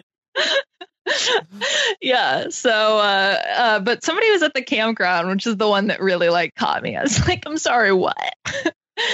All right, Gabby, this question is for you, and this is all about Jeff's makeshift stage. Okay. A, IKEA stage setup. Looks good. B, best garage ever. The tribe has spoken. C, Jeff's setup would look good in my house, even though I don't have the room for it. Or D, How did Jeff get that so quickly? I've been waiting weeks for my incense from Amazon. Wait, are they under the assumption that Amazon shipped Jeff's set to him? That's where you order it, right? Oh my gosh. Okay. Those are so funny. Oh my goodness. I think you wrote the incense from Amazon one because it's too funny. That is correct. Yes. Yes. I did write that. That's like one of those moments where you're like, God, the incense, is that too far? Is that just casual enough? You know? Yeah, that you reveal like specifically what you ordered on Amazon, and Right. you're complaining that you did not get it ahead of Jeff's tribal council set. Exactly. And then if so, like, what is that right object that's like the appropriate amount of funny? I will also say, Jeff did a good job of constructing the tribal council set. Did he have to leave the bikes in his garage, though, and the surfboard? I know. Yeah. It's like they wanted to prove that it was the garage or something. That was an odd choice considering how much time you must have spent. I like to imagine those are the props of how Jeff got the votes to the finale for several years. Like he rode his bike and he on the surfboard. Good point. Okay, Mike. These are just some general thoughts on the players. A, Tony should make a spy trunk next. What? B, am I watching Barney or Tribal Council? C, why did Sarah need to vote Ben off?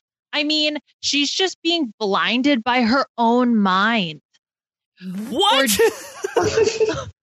Or D, Ben talks like he's gargling rocks. Lol.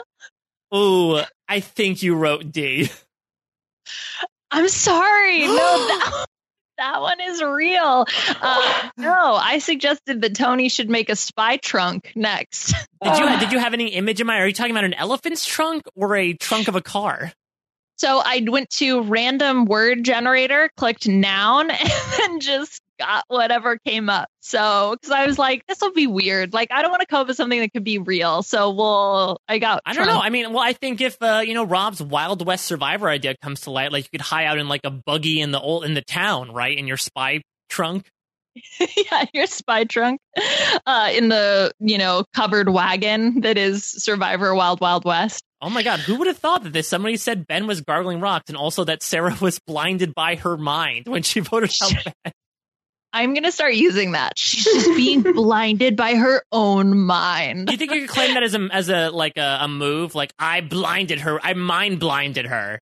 There's blind sides and then there's mind blinds. Mind blind side. All right. Well, Gabby, you have technically won the game, but we have one final question for you. And these are all about just general thoughts on the season. Okay. A, I did notice the absence of the Better Get Ready song.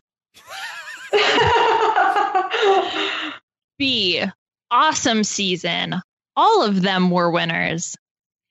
C, I think we all learned that New School Survivor is the new Old School Survivor. What? Or D, thank you, Old School Survivors. You brought a lot of chili peppers to the game this season. Oh, wait, are these emoji chili peppers, or did they literally write out the words chili peppers? Wrote out the words chili peppers. Imagine if they use the emoji. It's like fire, right? It's like a synonym for that. Yes. Yeah, that's what I thought too. I'm going to guess that it is you, Liana, who noticed the absence of the song. No, although I also did notice the absence of the song. I was just so baffled that somebody was like, oh, the Better Get Ready song is missing. And that was on the Facebook page. I was really proud of that person, which I did think, I was like, come on, this is when you like the whole thing. Come on, like we got to hear it. I also like that the song is apparently now called Better Get Ready. Even though like they had that driving winners at war chorus. No, the song is called Better Get Ready. I think, isn't it You Better Be Ready, or is it Better Get Ready? I think it's You Better Get Ready. They're coming for you. But like the chorus is like work in the morning. Yeah, exactly. I'm getting up. That's what I think. I'm going to start using that as my alarm. Gotta go get ready. Yeah, exactly. Yeah. Like when your title ready. is the same thing that like a mom will say to her elementary school child, it's maybe not the best title. Because the bus is coming for you. Okay. Yeah, do your math homework. They're coming for you. Well, congratulations, Gabby. You have won our game here. So well done. Well done. Thank you. All right. So Survivor is not going to be on the air for a little bit. And I think we're all a bit flummoxed as to what we should do. Should we check out international seasons? Should we check out collegiate seasons? Should we just come up with a bunch of fake seasons? I think I have found something that might tickle a bit of the taste buds in the interim. So, Gabby, I know that you have become obsessed, as has many been, with the game Animal Crossing New Horizons for the Nintendo Switch. Were you aware, Gabby, people are playing games of Survivor on Animal Crossing New Horizons? Oh, no. Yeah, so this got sent to me by Jake Taylor. Thank you, Jake. You sent me a video. So it appears that some streamers have been playing a version of Survivor where they get divided into teams and they go onto someone's island. They participate in challenges. Like one challenge was they had to pole vault across a river and then go run off and like ring a bell. And then they submit votes to vote each other out. And they're actually playing an outright game of Survivor based on the island of insert name here from Animal Crossing New Horizons. Wow. What's that rule where it's like if it exists, there's a porn of it? I feel like there should be a Survivor rule. It's like if it exists, somebody's playing Survivor. I was like, where are you going with this?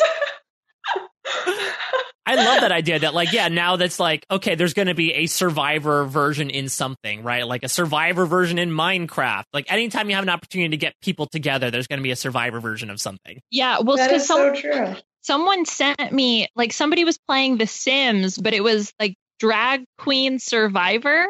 And so Amazing. I think that just adds to it.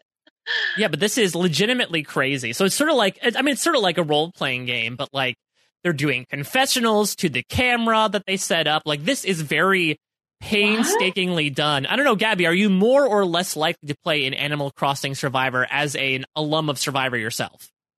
Oh my gosh, I am very impressed. No, I do not think I will be playing any virtual Survivor games. I am, but you're right. If it exists, it does exist. If it exists, it exists. Because my friend is running like a Zoom Survivor and I'm helping, I don't know, guest judge a challenge or something like that. But that's as far as I will go with playing Survivor again in a non-CBS version. But I'm very impressed. I have a tribal council on my Animal Crossing island.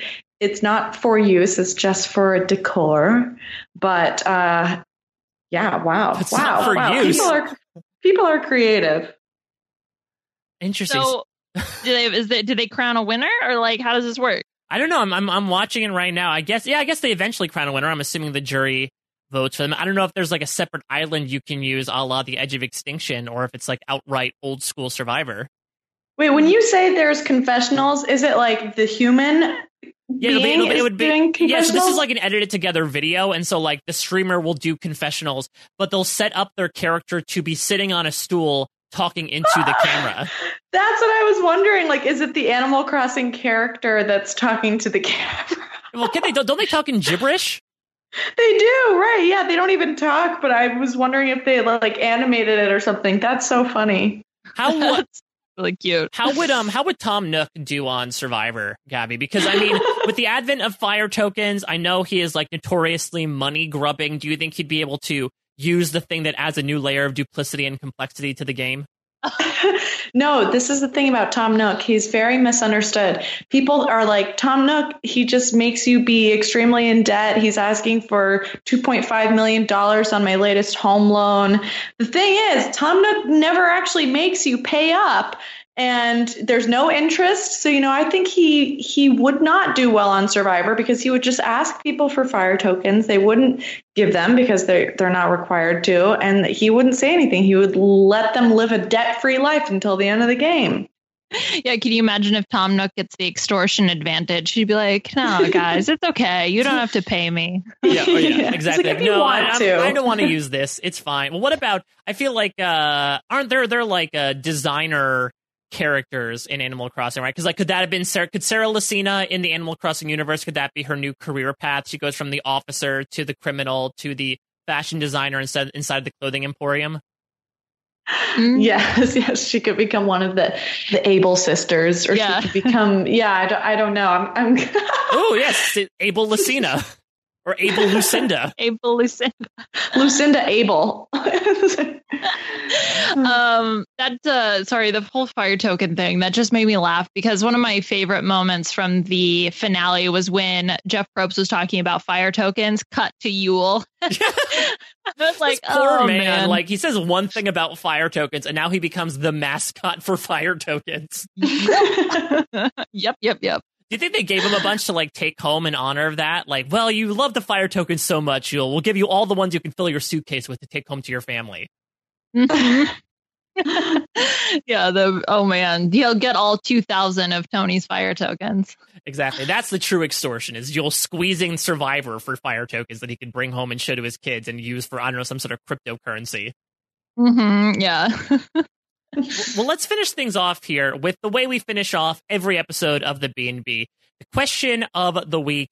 Last week's question of the week, create a Survivor tattoo, turned out to have a lot of pertinence, considering what I foolishly did on Rob's podcast last week, because, spoiler alert, I put my body on the line and said if Rob's very generous and very great fundraiser to raise money for direct relief and PPE reached a certain milestone, I would get a Survivor tattoo, and they passed that milestone, so I'm getting a Survivor tattoo at some point. Wow. And maybe I will look to some of these answers for some ideas. I still cannot legitimately believe that happened. I can't, did that just pop into your brain, or was this a thought that you had for a little while and then you were like, all right, look, let's do it? Walk me through the mental stages of this. So, I mean, I had been thinking about getting a Survivor tattoo in general. Like, my lovely wife, Angela, has 3 tattoos. And so it's something that's always been sticking out to me of it'd be interesting to get one.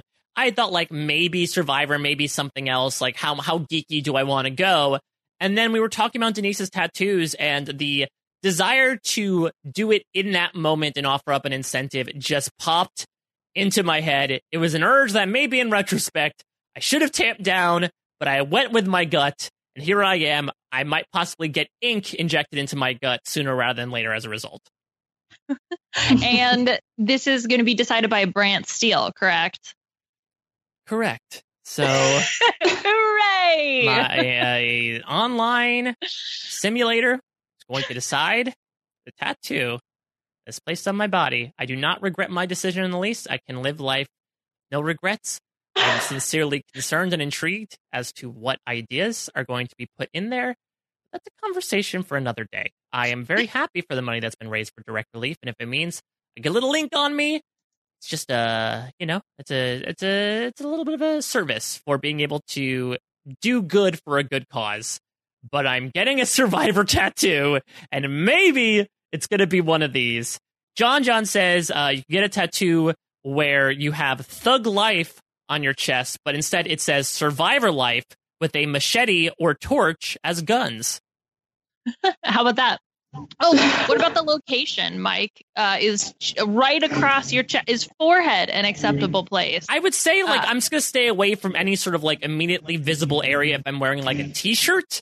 Maybe, I don't know. I have not picked the area. I also have to look up, most sensitive areas to get a tattoo, because I'll be luckily, I have not been so insane that I said, yeah, I'll get it anywhere. I will not, I don't know how far I'll go for a Survivor tramp stamp. Maybe if they went to, 30,000 in donations, but I'm not that type of person.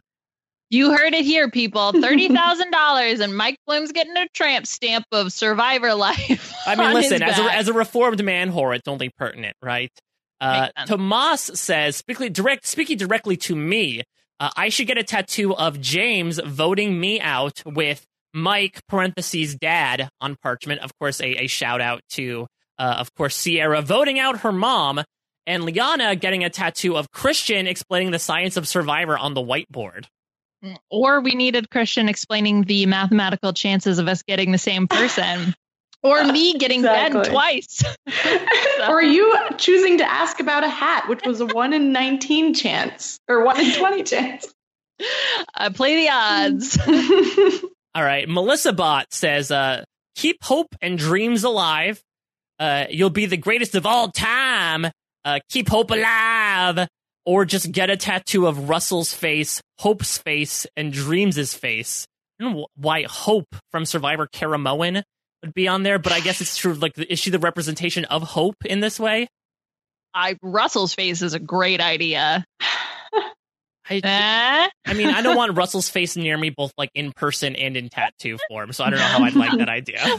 On your body forever. Oh my God. How terrifying would that be? Can it be a quote, a Survivor quote? I think I could. Yeah, I think a Survivor quote could work. Okay. All right. I'll keep thinking. Maybe I'll have maybe my tramp stamp will be like I ain't no Hershey bar. Yeah, that's a good one. Or I'm against you, Russell. I think could also be a good one. That'd be a great story behind it because people would be like, "Who's Russell?" Yeah, right.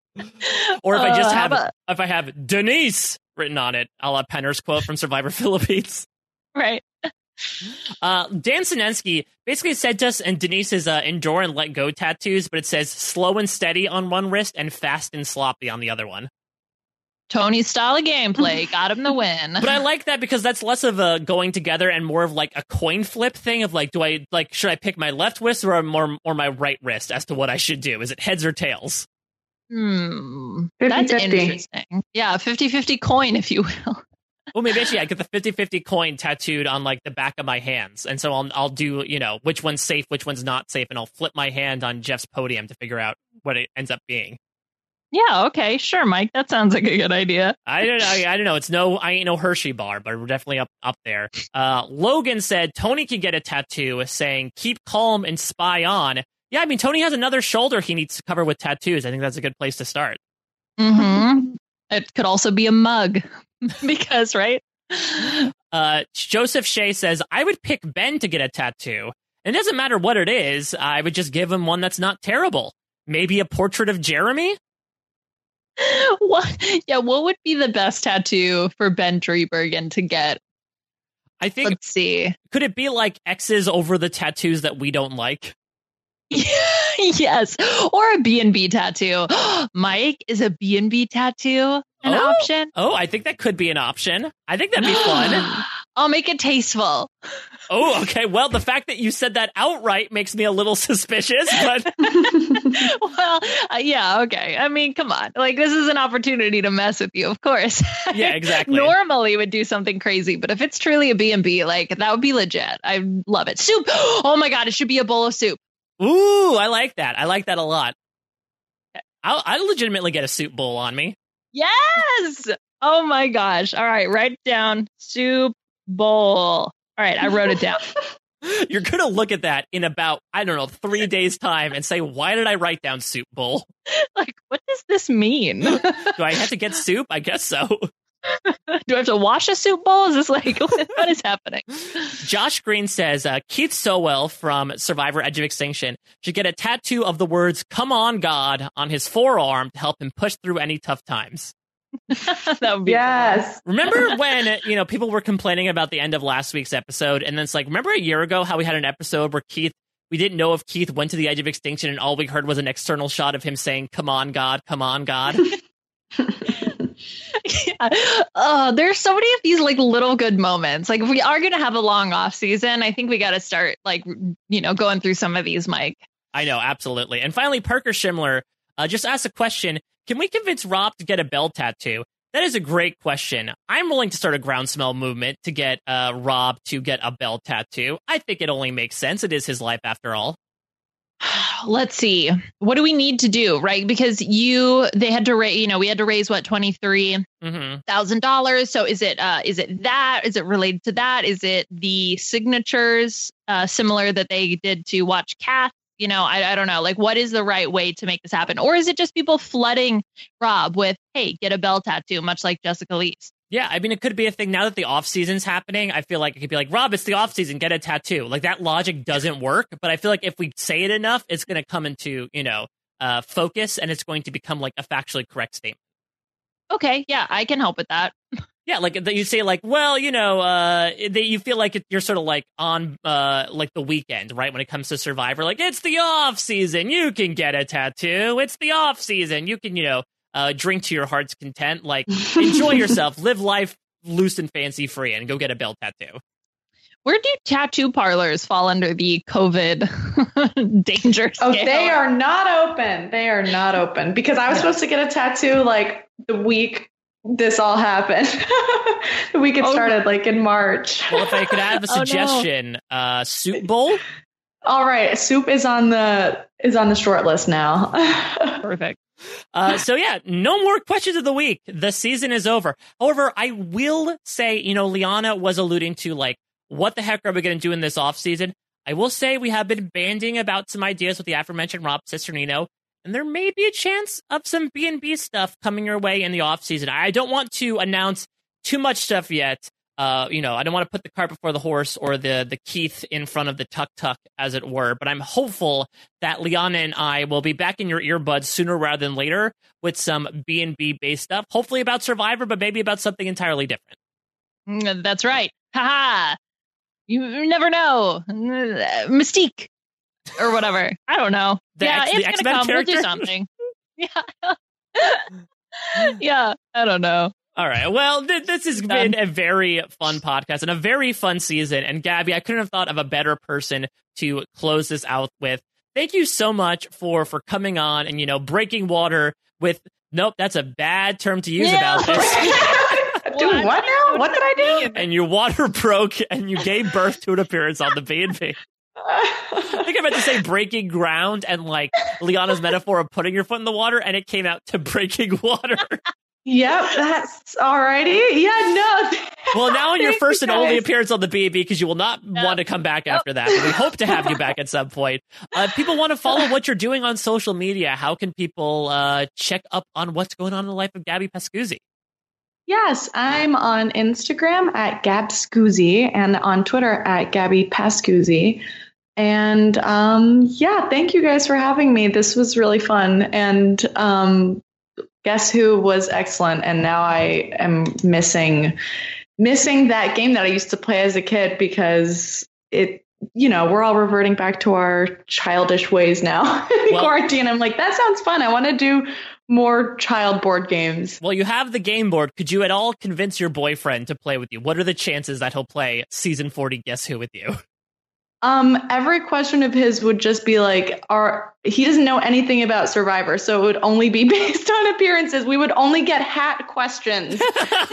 He would not be able to refer to any of their past seasons, and he probably doesn't even remember half of them that played. I could have probably gotten you a casuals corner just from him alone.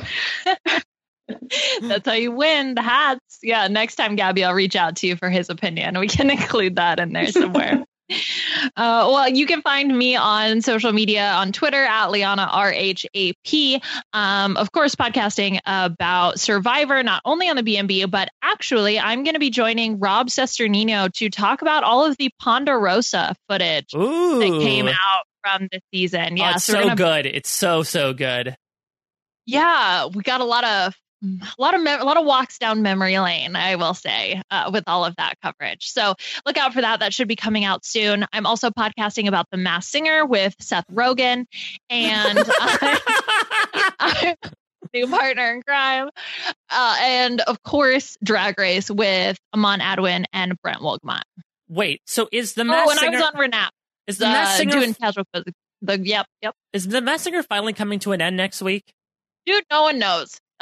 Yes, it is actually coming to an end. So there's going to be an episode on Tuesday, which is the road to the finals, which is a clip show. And then the 20th, which is the Wednesday, is going to be the actual finale finale. A million episodes later. Wow. So, what's going to be a better retrospective? The road to the finals or the Sandra and Romber montages that happened during the Ponderosa videos? Yeah, all of them are rough. but I will talk about all of them on our HAP. And Liana mentioned it at the end there, but just to reiterate, if you want to see her be more of a quiz master, as she is excellently here on the B&B, she was on with Robin Akiva on Robin Akiva Need a Podcast to give Cosmo quizzes. I think, Liana, if worse comes to worse over the summer, we might just have to do that on the B&B. Oh, I'm very down. I have a ton that we can do. Exactly. Are you breaking water is the quiz I really want to take. Yeah, that's the first one. Oh my God. Yes. Okay. Sorry. B&B idea. Yes. Okay, good. Write it down next to Soup Bowl. Great. Soup and breaking water. Yeah. Quiz, breaking water. Got it. Oh, Lord. Okay. Well, I can't wait to find out what your memory makes of those words in a few days or so. But you can follow me at a Mike Bloom type. I mentioned this a couple times during the podcast, but I got to speak with all 6 people who appeared in the finale, including the Edge of Extinction returnee in Natalie. It was the first time I got to do significant exit press this season, and it did not disappoint. They had some really great insights. You can check all that out at parade.com/tag/survivor. I spoke about this on my podcast with Rob, but I am not nearly done with Survivor writing. I had the opportunity to go out on set during season 39, and while I was there, I got to do interviews with a bunch of different members of production. And we are coming up on the official 20th anniversary of the first episode of Survivor Borneo, the series premiere on May 31st.